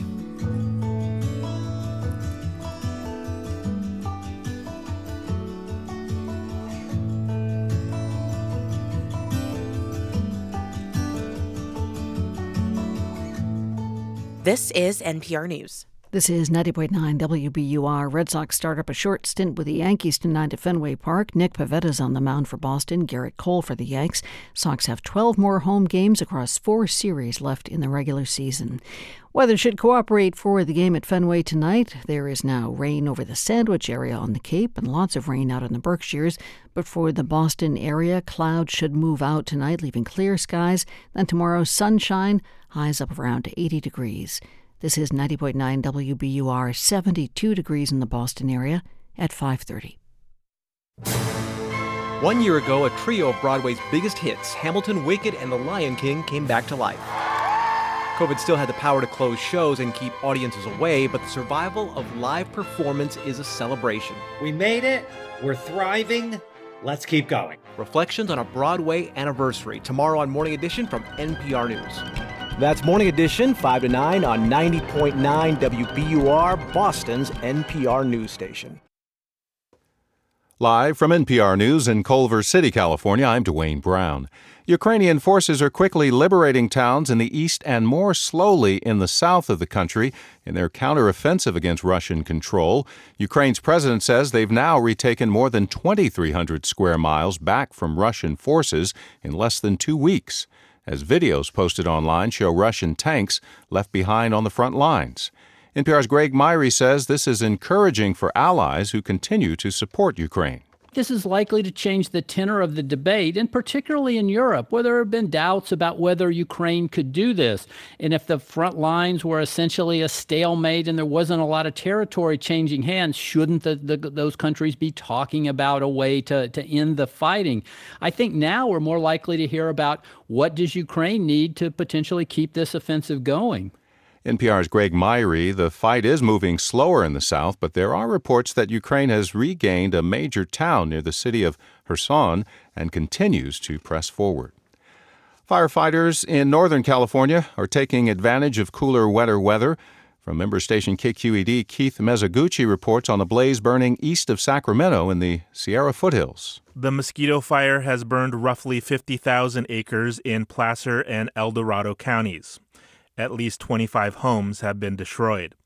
Jonathan Pangborn is with CAL FIRE. We are seeing historically dry fuels, so it's presenting a challenge to firefighters. More than 11,000 people remain under mandatory evacuation orders.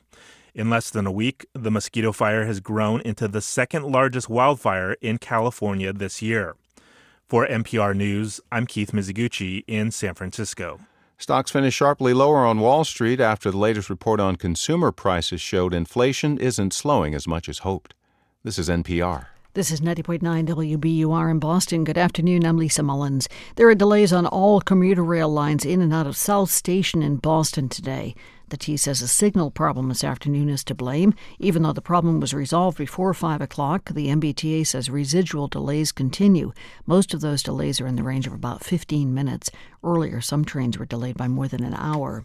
Federal officials have declined to appear at a state oversight hearing on the MBTA. Massachusetts lawmakers requested members of the Federal Transit Administration to appear before the Joint Committee on Transportation tomorrow. The committee said this afternoon that officials with the agency declined to take part. Those officials referred legislators to previous public statements they've made regarding the state's transit system. The Federal Transit Administration released a critical report on the MBTA's safety practices last month. A 17-year-old was arraigned today in connection with the stabbing of a student inside a Boston high school yesterday. Police say the juvenile suspect turned himself in hours after the attack at the Jeremiah Burke High School in Dorchester. A judge in Dorchester Juvenile Court set bail at $250 and told the suspect to have no contact with the victim. The victim suffered non-life-threatening injuries and was transported to a local hospital. The American Cancer Society is applauding President Biden's renewed commitment to cancer research. The president announced the next steps in his administration's cancer moonshot yesterday in Boston. Mark Heimovitz is the director of the government relations for the American Cancer Society in Massachusetts. He says the announcement is a big deal for our region, which is already steeped in biomedical research. And we see that in Cambridge, all around greater Boston and Worcester, and the funding that will be available for the Cancer Moonshot will just grow that even more and have a obviously meaningful scientific impact, but also an economic impact as well. The moonshot includes an executive order to expand government support for the biotech industry. And members of the public should call law enforcement if they see racist or anti-Semitic displays. That is the message from the Anti-Defamation League of New England. 2 hate-filled banners were reported over this weekend over highways in Saugus and Danvers. ADL New England Director Robert Treston says it's important to report such displays even if they are not technically criminal. There's always a danger that someone will be inspired or incited to commit an act of violence or to target someone because of that message. And so while it may not be a criminal threat, it still is dangerous. Treston says his group has tracked an increase in these types of incidents in recent years. Red Sox are on to play the Yankees tonight, and in the forecast, mostly gray, pretty muggy this afternoon and this evening. Thunderstorms, some of them dangerous out in the western part of the state.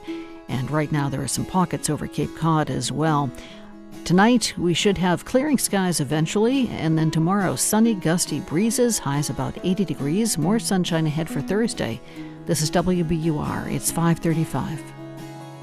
Support for NPR comes from this station. And from Fidelity. With Fidelity Income Planning, Fidelity looks at how much clients saved, how much they'll need, and helps them build a plan for cash flow so they can go from saving to living. Fidelity Brokerage Services, LLC. And from Procter & Gamble, maker of Align Probiotic, a daily supplement to support digestive health, containing a probiotic strain developed by gastroenterologists with 20 years of research. More at alignprobiotics.com. This is All Things Considered from NPR News. I'm Mary Louise Kelly. And I'm Juana Summers. Approximately 15,000 nurses in Minnesota are now on the second day of a 3-day strike. The Minnesota Nurses Association argues their nurses are overworked, hospitals are understaffed, and patients are overcharged for care. And the affected hospitals are hiring temporary nurses from across the country in order to backfill. Let's bring in Chris Rubish, who is first vice president of the Minnesota Nurses Association. Chris, welcome to All Things Considered. Thanks so much for having me.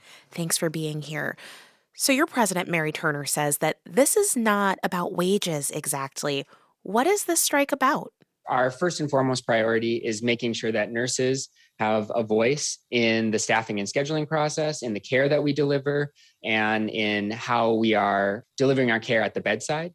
And that means that we need a voice in the staffing and scheduling process. We need the protections to use our clinical judgment when delivering patient care, and if needed, when refusing assignments that are unsafe for the safety of our other patients on the floor. And that's really our focus in these negotiations. Your group has decided to limit the strike to just 3 days. Can you tell us a little bit about why that is? Yeah, so for nurses and for like many other professions in the human service industry, it can be really gut-wrenching for us to make a decision to walk off the job, to leave the people we serve. That's why we're nurses. That's why we're in the profession that we're in. But, we just have realized that the conditions are such that we can't be silent. We can't not respond to this. And so we made the really difficult decision to take this strike. We hope that 3 days is enough, and we're going to come back to the table after these 3 days and hopefully resume constructive dialogue with management. Spokespeople for the affected hospital systems have blamed this strike on nurses, and they say that the MNA has refused attempts at neutral mediation. How do you respond to that? I think we're not refusing mediation outright. We're refusing mediation right now. And part of that is because mediators are there to help us reach a deal, to help the parties, find common ground. And we haven't seen a hospital willing to find any ground at all, let alone common ground. My own facility, we have rewritten our staffing proposals from scratch 3 times. And only on Saturday night at the 11th hour did the hospital respond to our staffing proposal for the first time.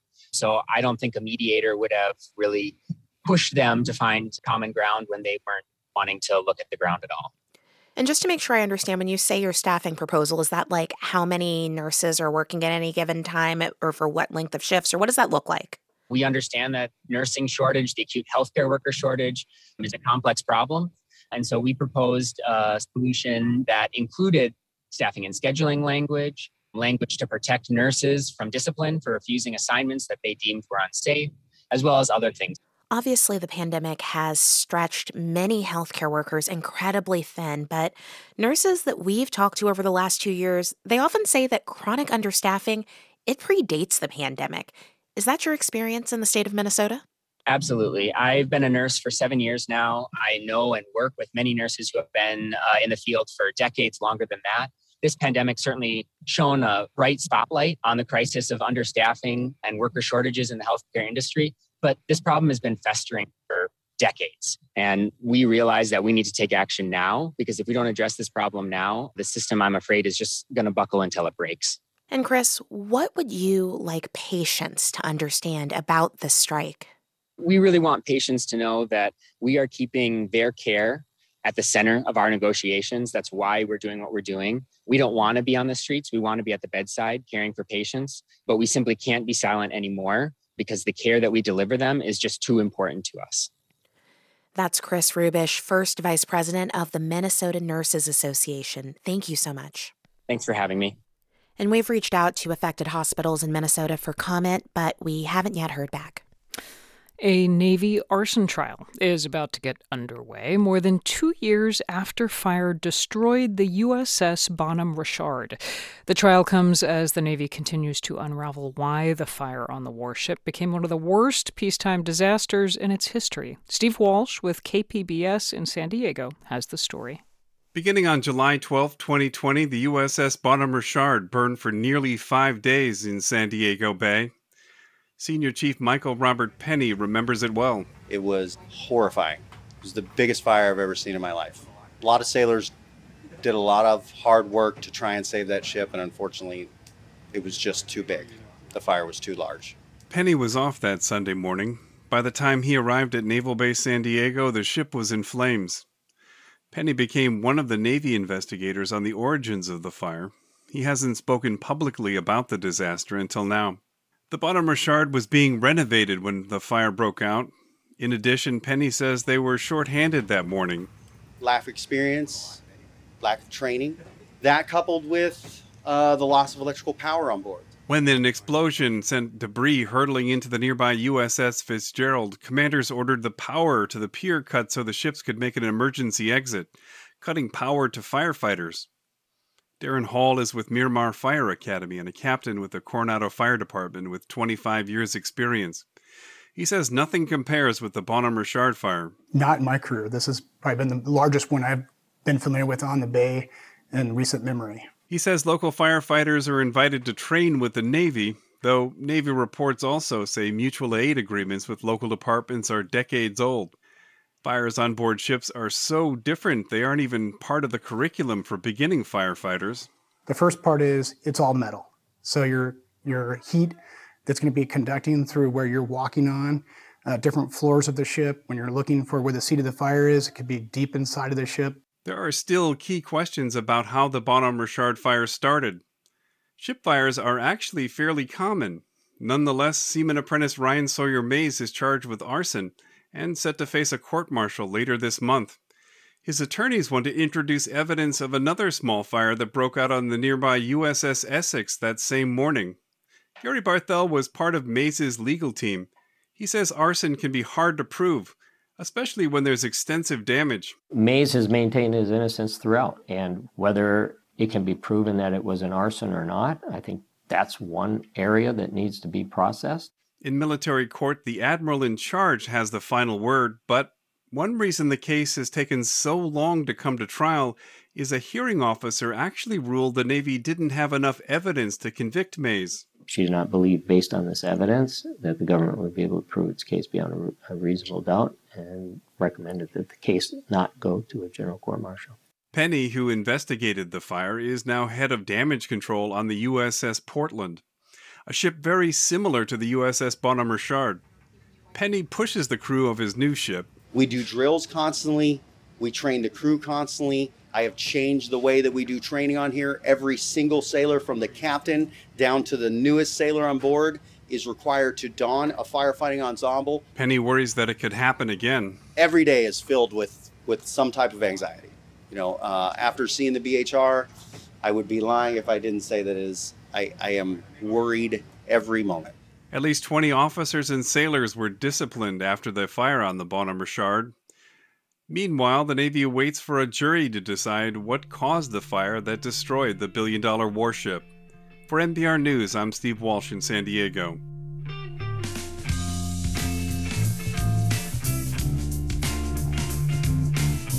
You're listening to All Things Considered from NPR News. 10 years ago, the Supreme Court ruled that sentencing juveniles to mandatory life without parole is unconstitutional. Since then, more than 900 people who thought they would die in prison have been released through court's clemency or parole. NPR Justice correspondent Carrie Johnson met a few of them in Washington this month. They came to the nation's capital for what they called a freedom party. 110 people, once sentenced to life without the possibility of parole, met to share their stories. Christy Cherami entered prison in Louisiana 2 weeks after her 16th birthday. It took her 25 years to win release. She remembers the day she finally ran into the arms of her mother in February 2019. As funny as this may sound, we were never able to run in the institution. And so I had my family prepared for when I walked outside of the gate that we would run through the parking lot and make a lap, because I just had to get that burst of energy out, with that excitement. Since then, Cherami's worked to help other incarcerated people transition home. That's what Don Jones does, too. Jones spent 26 years in prison in Pennsylvania before his release 3 years ago. At this conference in Washington, he's happy to be around other people who understand what he's feeling. It's rare to get an opportunity to be in the room with people having similar experiences, and talking to a lot of guys and the women. It's like, I'm not strange. Behind bars, Jones helped start a program called Real Street Talk that won national recognition from the Trump administration. I'm one of the only prisoners probably in the country who got a citation from Jeff Sessions' Justice Department, which was, to me, was like, seriously? But Jones says he's not unusual. It's men and women inside the institutions, man, that raised me, that showed me how to do things properly. And I want people to know that it's safe to let lifers out. It's safe to let people out of prison. Jones says the recidivism rate for juveniles who were sentenced to life in prison and ultimately released is very low. But he says he knows the political rhetoric on crime is heating up as shootings and murders plague many cities. The former lifers say that debate misses a key point, that people convicted of crimes as children and adolescents when their brains are still developing have the capacity to change. Jody Kent-Levy co-directs the Campaign for the Fair Sentencing of Youth, which organized the conference. She says there's been significant change in the past decade. In 2012, there were 5 states that banned life without parole for children. Today, it's 25 states and another 6 that have nobody serving the sentence. So it's been a very rapid rate of change. Still, she says there's a lot of work for advocates to do. A campaign is underway in Michigan to abolish life without parole for juveniles in all cases. Legislation with that goal in mind is pending in several other states, too. Her group is also pressing Congress to pass a bipartisan bill that would guarantee judicial review for juveniles who have served 20 years behind bars. Carrie Johnson, NPR News, Washington. If checking social media makes you angry or outraged, that might be by design. That's because algorithms select content that elicits strong emotions to keep users engaged. Today's afternoon podcast, Consider This, looks at how social media is not only shaping our view of the world, but also world events. To listen, find Consider This wherever you get your podcasts.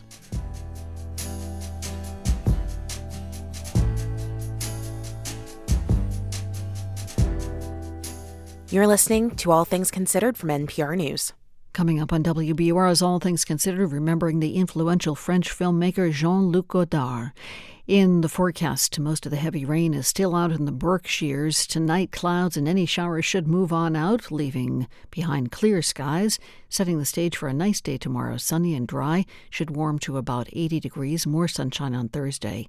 Coming to WBUR City Space Tuesday, September 27th, a live taping of the podcast No One Is Coming to Save Us, in which host Gloria Riviera explores the child care crisis. Free tickets are available at wbur.org/events. New York Yankees make their final trip to Boston this season with a game tonight and another one tomorrow. Nick Pivetta throws the first pitch at 7:10 tonight. It's Garrett Cole for the Yankees.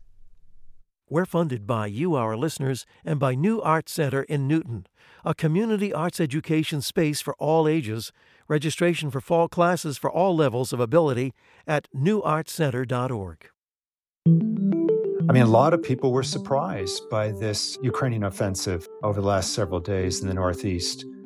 But if you think about it, here's this whole country, really, that's being supported by almost $1 billion a week now in arms. Maybe it isn't that surprising they could pull something like this off. I'm Sabrina Tavernisi. That's today on The Daily from The New York Times. Tonight at 8 on WBUR. From NPR News, it's All Things Considered. I'm Mary Louise Kelly. And I'm Juana Summers. For the first time in almost 50 years, the U.S. House will swear in a new member from Alaska. Democrat Mary Peltola will be the first Alaska Native to serve in Congress. With an emphasis on civility and respect for other candidates, Peltola beat Donald Trump's favorite Sarah Palin to win a special election for the state's only House seat. And she'll have to do the same in November to keep it. Alaska Public Media's Liz Ruskin reports from the U.S. Capitol. Peltola joins a freshman House class that includes brash partisans. She's a different sort. She lowers her voice for media interviews. My hope is to take the values of collaboration and peacemaking and those kind of qualities. I hope that I can reflect those. As a Yupik from rural western Alaska, Peltola says she's been taught to consider community harmony and being part of something larger.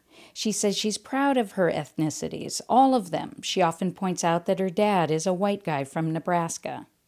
On the eve of her swearing in, Peltola went on MSNBC and pushed back at a question from host Joy Reid that invoked identity politics.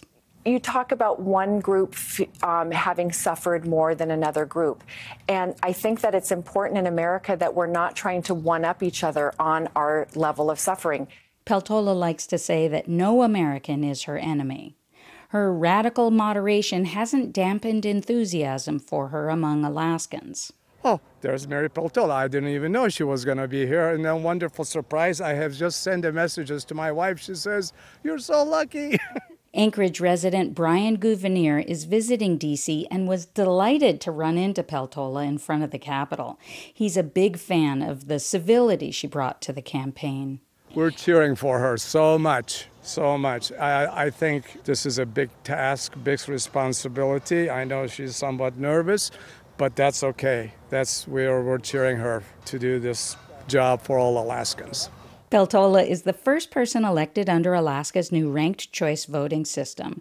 Almost 60% of Alaskans chose one of the two Republicans, Palin or Nick Begich, as their first choice. The new system allows conservatives to avoid splitting their votes by selecting the other Republican as their second choice. But Palin and Begich are in a bitter feud. That could help Peltola win again in November. For NPR News, I'm Liz Ruskin in Washington. The influential critic and filmmaker Jean-Luc Godard has died in Switzerland. His family said the 91-year-old Godard had multiple illnesses and died from assisted suicide. The director spent his entire career pushing boundaries, reinventing cinematic form through films like the French New Wave classic Breathless, the Rolling Stones film Sympathy for the Devil, and the controversial modern take on the Nativity, Hail Mary. Critic Bob Mondello offers this remembrance. What greeted audiences in Godard's first feature film, the 1960 crime drama Breathless, was the shock of the new. New York Herald Tribune! America's Gene Seberg, opposite an unknown with a cigarette dangling sexily from his lip, Jean-Paul Belmondo. He, a professional car thief and existential killer, she, a free spirit, Hollywood archetypes, but reconceived the very essence of cool. Vous venez d'où? Monte-Carlo? Non, de Marseille. Je restais samedi et dimanche à Monte-Carlo. Fallait que je voie un type. Godard was a fan of Hollywood films. As a critic, he'd championed directors Alfred Hitchcock and Howard Hawks, and in Breathless, there's a poster of Humphrey Bogart to underline what Belmondo is going for.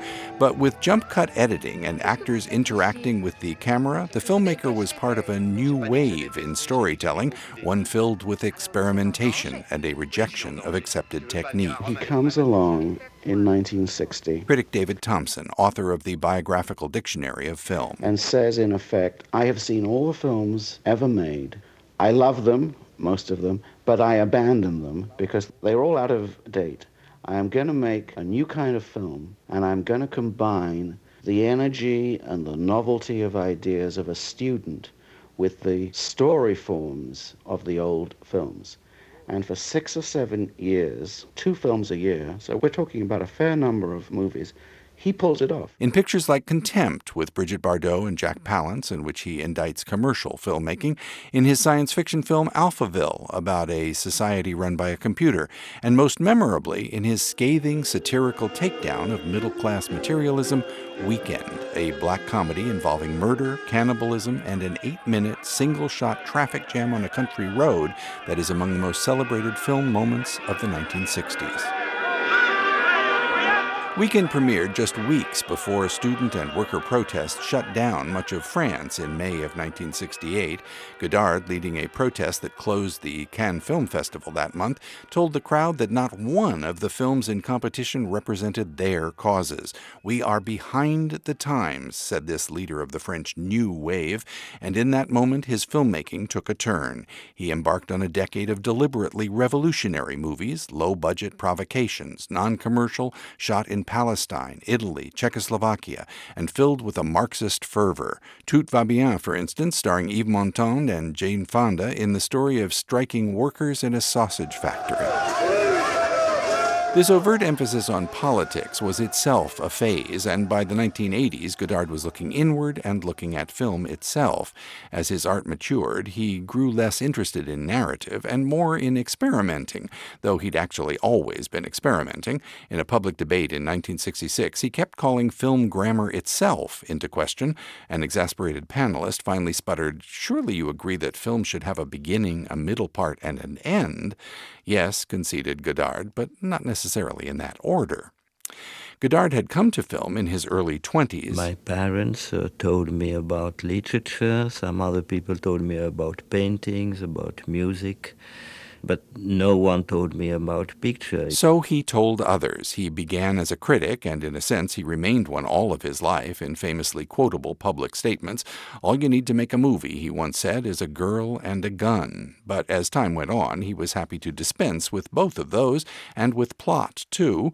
A difficult man by nearly all accounts, he feuded with friends and fellow New Wave directors, and in his later years dismissed notions that contemporary Hollywood could ever make serious films, using as his example Steven Spielberg's Schindler's List. Is it an honest movie making? I don't know. For him, probably. If he was really honest, his usual way, he should have made T-shirt with Auschwitz put it and tried to sell it the way he made Jurassic Park, if he was honest. If Godard's own work was honest by his lights, in his final decades it mostly consisted of visual essays, collages of film and video clips that found smaller and smaller audiences. But what he achieved in the early 1960s is still with us, his innovation so absorbed by the mainstream that he has continued to influence filmmakers, some of whom may barely have heard of him, long after the new wave got old. I'm Bob Mandela.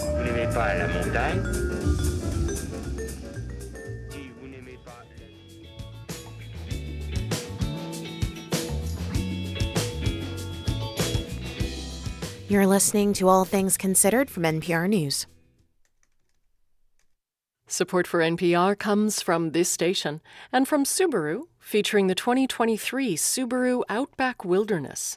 With standard symmetrical all-wheel drive and all-terrain tires, it's designed for paths not yet taken. Learn more at subaru.com/wilderness. And from DuckDuckGo, committed to making privacy online simple. Used by tens of millions, they offer internet privacy with one download. DuckDuckGo, privacy simplified. At duckduckgo.com.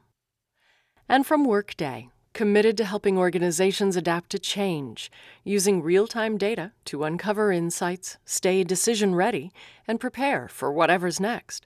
The finance, HR, and planning system for a changing world. This is 90.9 WBUR. It'll be the Sox and Yankees at Fenway for a quick two-game series that starts tonight at 7:10. Nick Pivetta pitches for Boston, Garrett Cole for the Yankees. Gray skies for the most part, still feeling pretty soupy out there. Humidity at 91%. Tonight things start to change. Clouds give way to clear skies down around 61 degrees. Tomorrow sunny skies, breezy with highs just about 70. 72 degrees right now in Boston at 5:59. I'm executive producer of podcasts Ben Brock Johnson, and this is 90.9 WBUR FM Boston, 92.7 WBUA Tisbury, and 89.1 WBUH Brewster. Listen anytime with our app or at WBUR.org. WBUR, Boston's NPR news station. The Dow falls 1,200 points today. That after news came that inflation in August was worse than expected, raising concerns the Federal Reserve will need to continue to lift interest rates to bring prices under control. Today is Tuesday, September 13th, and this is WBUR's All Things Considered.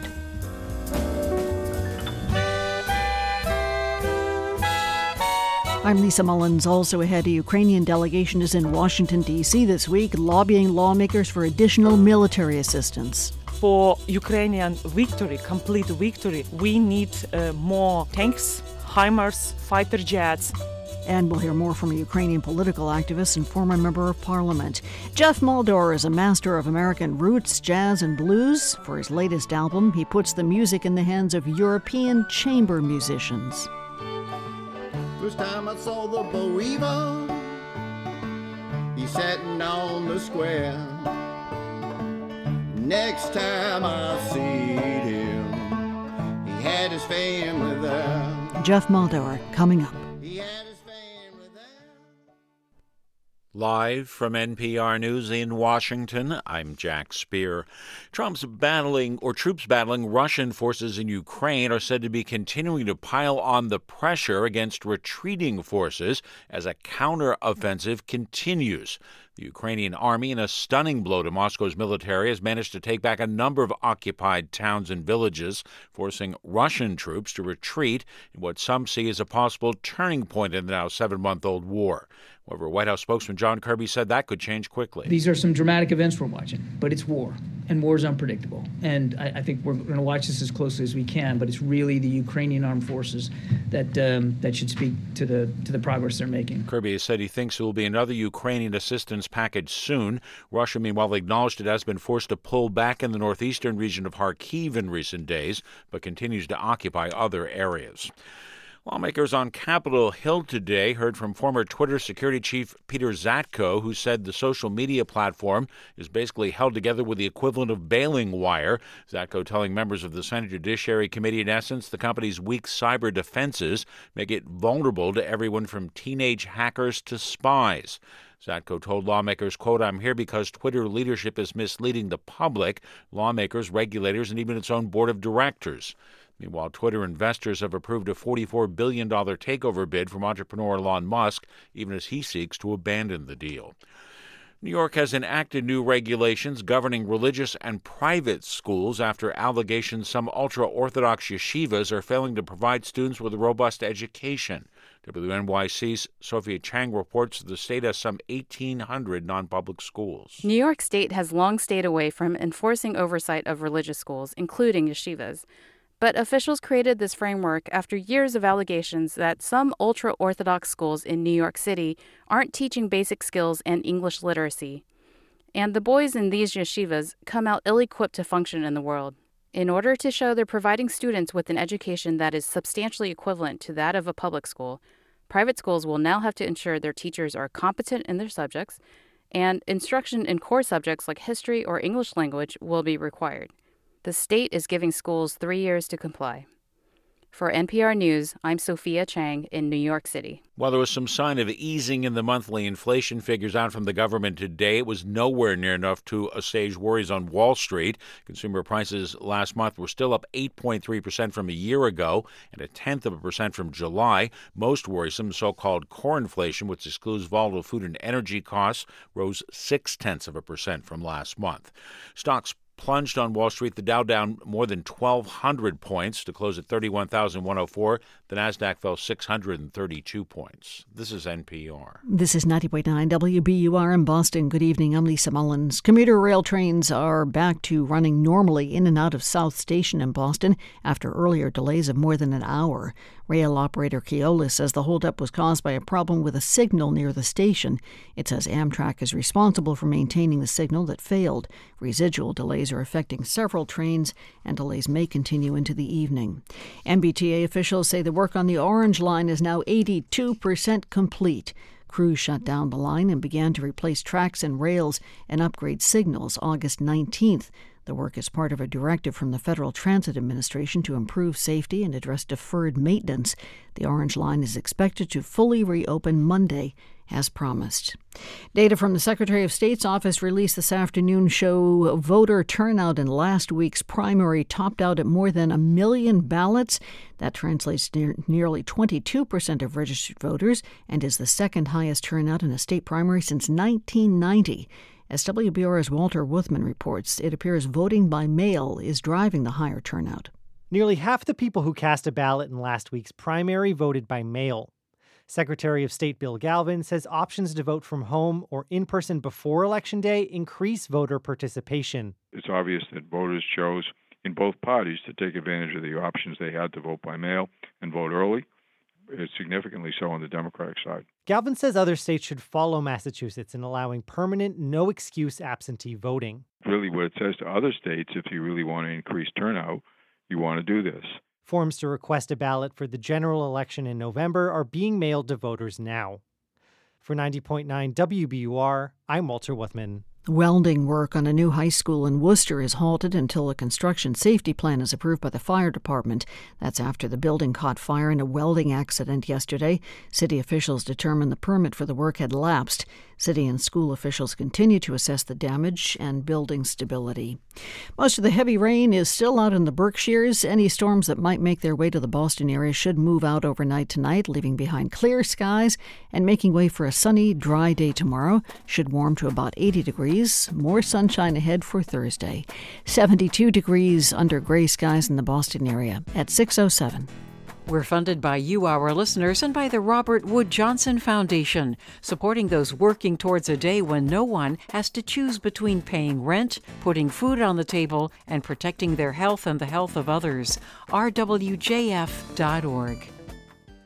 This is All Things Considered from NPR News. I'm Mary Louise Kelly. And I'm Juana Summers. There was hope building about new inflation numbers out today that they might show a big improvement, but that didn't happen.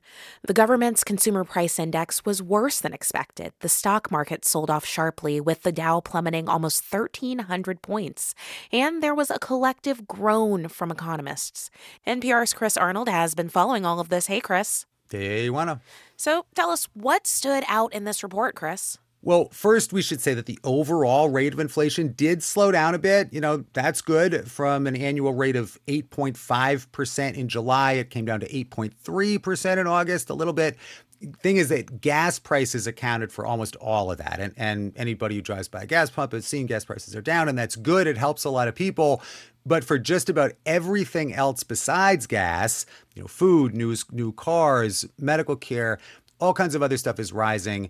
And that's showing that inflation is still stubbornly hot.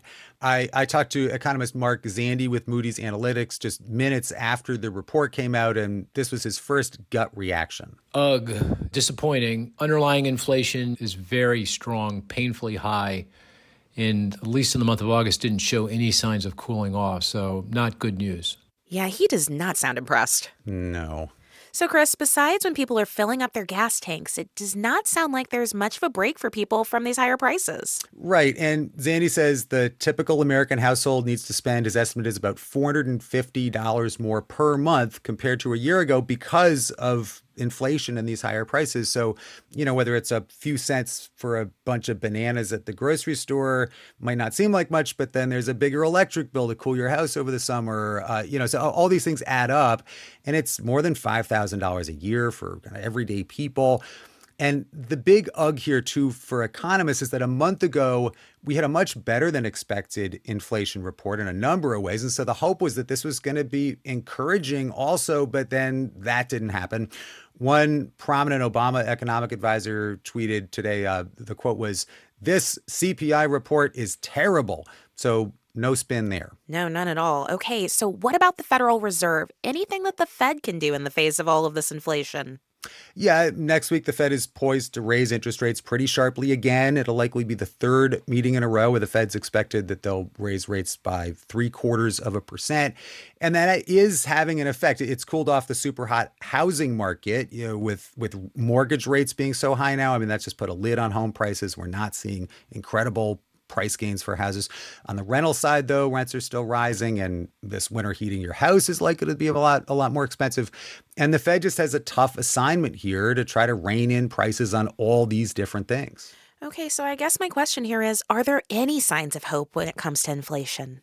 There is. I have one sign of hope for you. The Federal Reserve Bank of New York came out with a report about people's expectations about inflation, and that showed significant improvement. People, that is, thinking that inflation will have cooled off a lot a few years down the road. And that's actually really important because if people were getting more panicked or more worried about inflation, Mark Zandi says that could really be damaging. That's critical because once people begin to think that inflation is going to be high in the future, then they're going to demand higher wages from their employers to compensate. And employers are going to say, no big deal, fine, I'll do it because I can pass along that higher wage cost to my customers in the form of a higher price. You get into this kind of self-reinforcing wage price spiral, which we really don't want to get into. Now, it's the Federal Reserve's job to keep us away from that spiral. So again, it's likely going to keep hitting the brakes on the economy with higher interest rates, hopefully without tipping the economy into recession.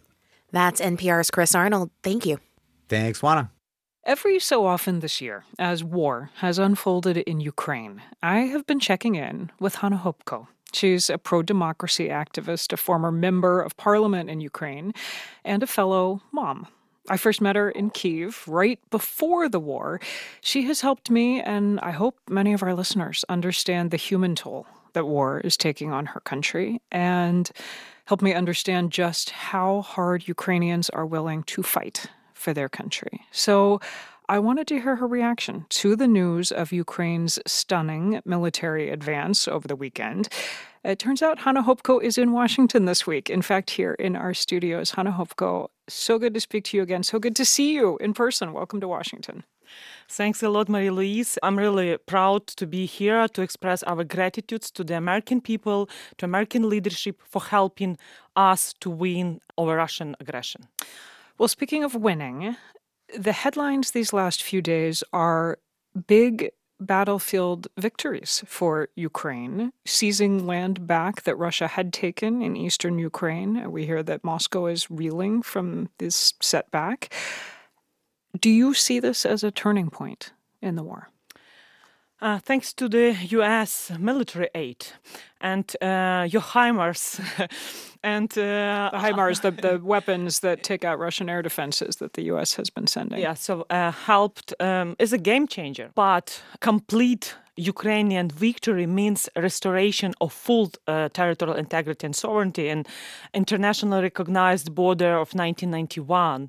So this is why taking back Crimea, yes, taking back all of Eastern Ukraine. Because every inch of Ukrainian territory should be free from Russian occupiers. So I'm hearing you say the goal, the unswerving goal here must be complete Ukrainian victory, that a return to the way things were a year ago, 2 years ago, where Russia occupied Crimea, that would not be acceptable. Russia invaded Ukraine in 2014 by illegal annexation of Crimea. This is how the global security architecture was broken. And Ukrainian victory means, of course, return back to Ukraine, Donbass and Crimea. But I'm asking because, as I'm sure you are hearing in Washington, and I've heard on your past visits in Washington, a lot of U.S. officials are skeptical that you're going to get Russia to pull out completely at this point, that Vladimir Putin will never do that, and that the U.S. and NATO allies say they very much want Ukraine to have a better hand when negotiations start, but that there's going to be a negotiation. First, Ukraine should defeat Russia militarily. Then negotiation starts. Because we have to defeat totalitarianism in 21st century. It's key. When you and I spoke over the summer, you told me that you were losing not one, not three, not 5 friends a day killed in the war, that every time you opened WhatsApp or opened Facebook, it was somebody else you knew who was gone. Is that still happening? Yes. So this is another reason why we are asking about more weapons. It's so painful to see stories and funerals, and when best of the best, the brightest people of my country, of our nation, passing away by defending Ukraine's freedom. And I'm sure, and I'm full of optimism, that people there, with their empathy to Ukraine, with their support, so we will conduct public awareness campaign to explain why it's really important to continue supporting Ukraine in this Russian genocidal war against us, and to win together and not to allow devastation moving beyond our borders, and actually to prevent new wars. The guinea pig. A lot of people listening, I think, know and think of you as the guinea pig mom, a title that you have added this year. You just bought your daughter a guinea pig when Russia invaded, and you were all worried about having to evacuate with the guinea pig, which you have done. What is the update? Where's the guinea pig? Where's your daughter? What's happening? We evacuated to my husband's parents. They were very happy. I would happy because we also, when we evacuated a dog, it seems like we will have zoo. This is a puppy that you've added. The puppy, yes. So we're still divided. So my daughter is with my parents. My husband is alone. My home is everywhere when I can't help my country to win. So I'm traveling a lot, and I already visited Czech Republic because of their presidency in the EU. Then I went to Georgia, Tbilisi. Now I'm in Washington. Then I'm planning to visit Hungary, Canada. I think this is important for people to hear, because we are hearing from our reporters in Ukraine that while war is, of course, brutal and ongoing in some parts of Ukraine, that life in the capital in Kyiv has in many ways returned to normal. I'm using air quotes around normal, but something closer to normal. For your family, very much not. Your husband, your daughter, you, the pets, you're all in different places. This is still, your life is completely upended. Yeah, but compared to people who lost their loved one, so we are suffering, of course, because for last 7 months, I've seen my daughter only 7 days. Oh. But I understand that contribution I could do for my country to win faster as even more important than now being together with my family. And because it's also part of our victory when my daughter and her husband in the future, in 20, 30 years period of time from now, will never face aggressive behavior from our neighbor. And Russia will never attack any sovereign independent states in the future. Hannah Hopko, thank you. Thank you, Marie-Louise, and thank you for your covering and visiting Ukraine. And Ukraine is always welcome, and you will see finally a guinea pig. I will look forward to it. That is activist and former member of parliament in Ukraine and the guinea pig mom, Hannah Hopko. Nice to see you. Thank you. Thank you.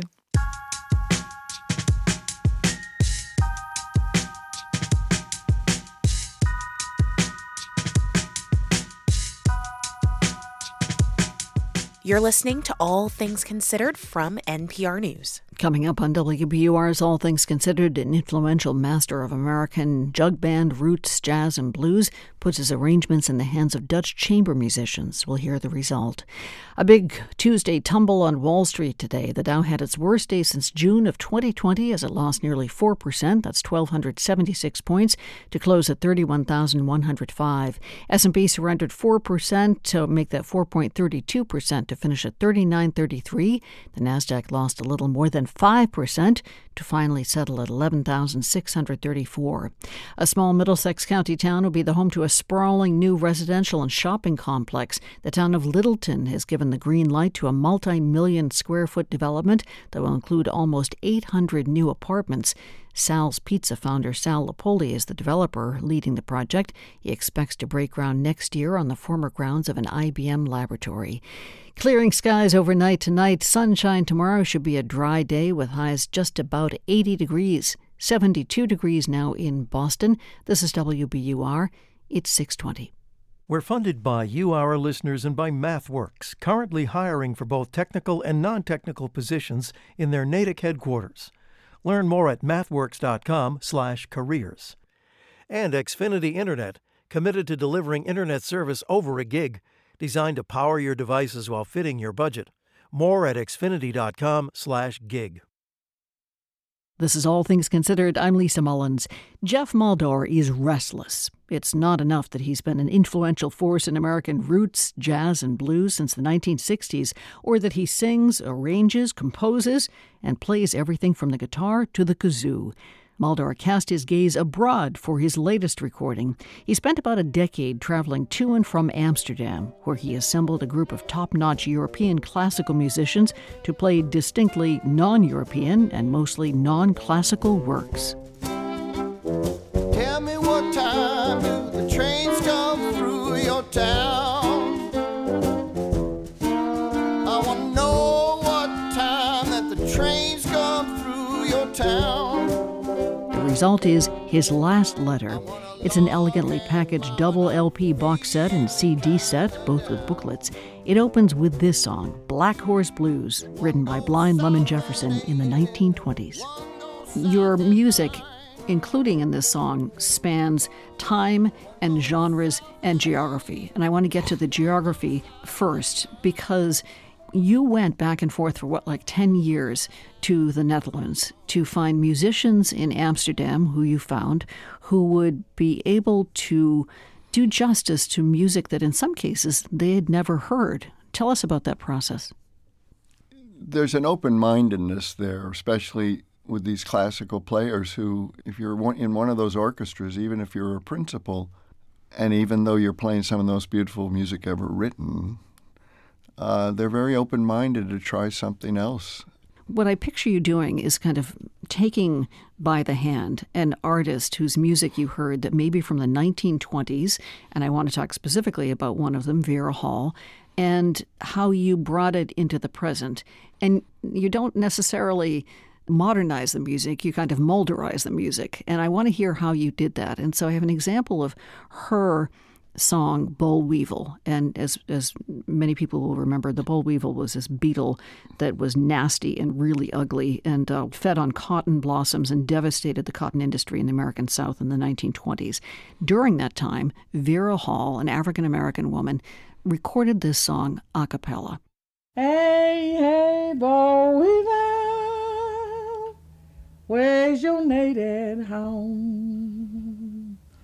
Way down in the bottom, among the cotton and cone. So tell us about this version. First time I saw the boll weevil, he's sitting on the square. The next time I seen him, he had his family there. Well, this version was done with Jim Queskin. I've made it slightly comedic. Is a little bouncier and more sort of authentic in terms of American string band music.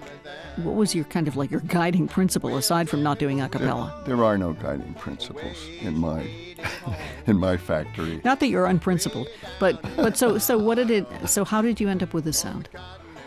I cannot tell you what my process is. It changes all the time. It's mostly just what I feel. And tell us about the evolution from this version to this one that we're going to hear now with the players from the Netherlands. Well, tell me, boll weevil, how'd you get the great long bill? I got it down in Texas, among the western hills. Among the western hills, among the western hills, way out in Texas, among the western hills. We're hearing here someone's playing the banjo. That's Jeff Mulder. That's Jeff Mulder. I've heard of him. And then the penny whistle? The penny whistle is being played by the bassoonist, which is a pretty rare double. She could just play anything. What did you tell them? Did they need to know the history of the song as they were about to record it? Well, an interesting question, because what I did to get their attention was I printed out a picture of a boll weevil. With its long proboscis. And I put it on each music stand and watched them, start to turn green. And why did you do that? To lighten things up and make sure that they could just relax. And this is not the kind of rhythm that is difficult for a classical player. They're chamber musicians. I mean, that's their stock in trade. They're extraordinarily versatile. But was there kind of a cultural difference? Because you're talking about music drawn from the American South. You're talking about rural blues music in some cases, early jazz. I didn't expect there to be a perfect translation. I didn't want there to be. I think they Europeanized me by the end as much as I Americanized them. What does it mean? Meaning I started to write in a more European classical form, which ended up in the octet. Let's talk about the octet. This is in 3 movements, and this is where the name of the album is drawn from, his last letter. It comes from a tragic event in your family history, and we're going to be hearing the music. But tell us about this letter that came to you from a cousin that gave you the idea for this work. Well, it's exactly what happened. A lawyer for a cousin who was quite older than I was, who passed away, sent me a box. And in it were pictures and letters, which was wonderful because it was stuff from the 1860s and 70s. And my great-grandfather was a navigator on ships. He was in the Navy. And so his ship that he was on in Yokohama, when he took off in the morning, was rammed by a British frigate and sunk very quickly. But the night before, the packet boat came and took the mail. So this letter was written hours before he perished. And it was very loving, and I'll see you soon, and we're on our way to Canton, and then we'll head home. And it got to my heart. And the voice we're going to hear now is that of Lady Claren McFadden, a mezzo-soprano, who is portraying the scene after your great-grandmother received this letter. Last night she slept in a soft feather bed, and she dreamed of a ship on the rolling sea. I visited his grave because some of the people did survive, and they have quite a nice thing in the cemetery in Yokohama. So I've gone there and paid my respects a few times, actually. Oh my gosh, wow. I want to ask you a little bit more about working with this chamber orchestra, the Dutch musicians. And let's take one of the earlier pieces in the album, and that's Duke Ellington's Lady of the Lavender Mist. Let's hear a little bit of that. And I know you have such an appreciation for these musicians, and I want you to tell us what they brought to the music.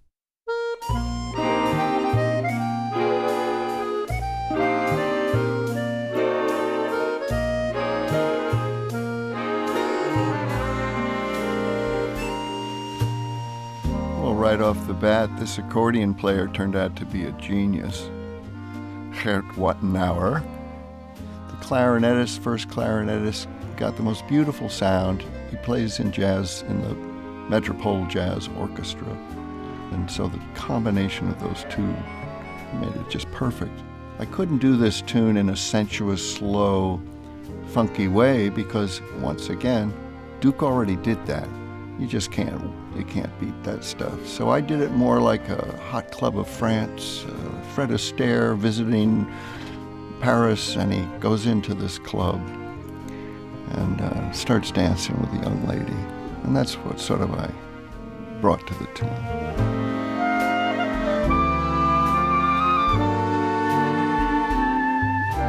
Jeff Muldaur, thank you. Well, you're entirely welcome, Lisa.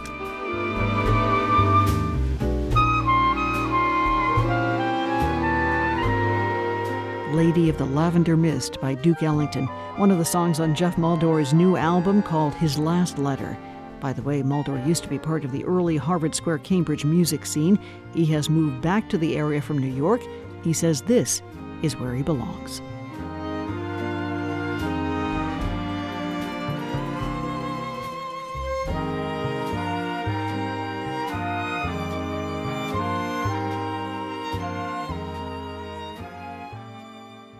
We are funded by you, our listeners, and by Tufts Medicine. It's not just medicine, it's Tufts Medicine. And Stanhope Framers, Back Bay in Somerville, celebrating 50 years of museum-quality custom frames for individuals, artists, and businesses. StanhopeFramers.com.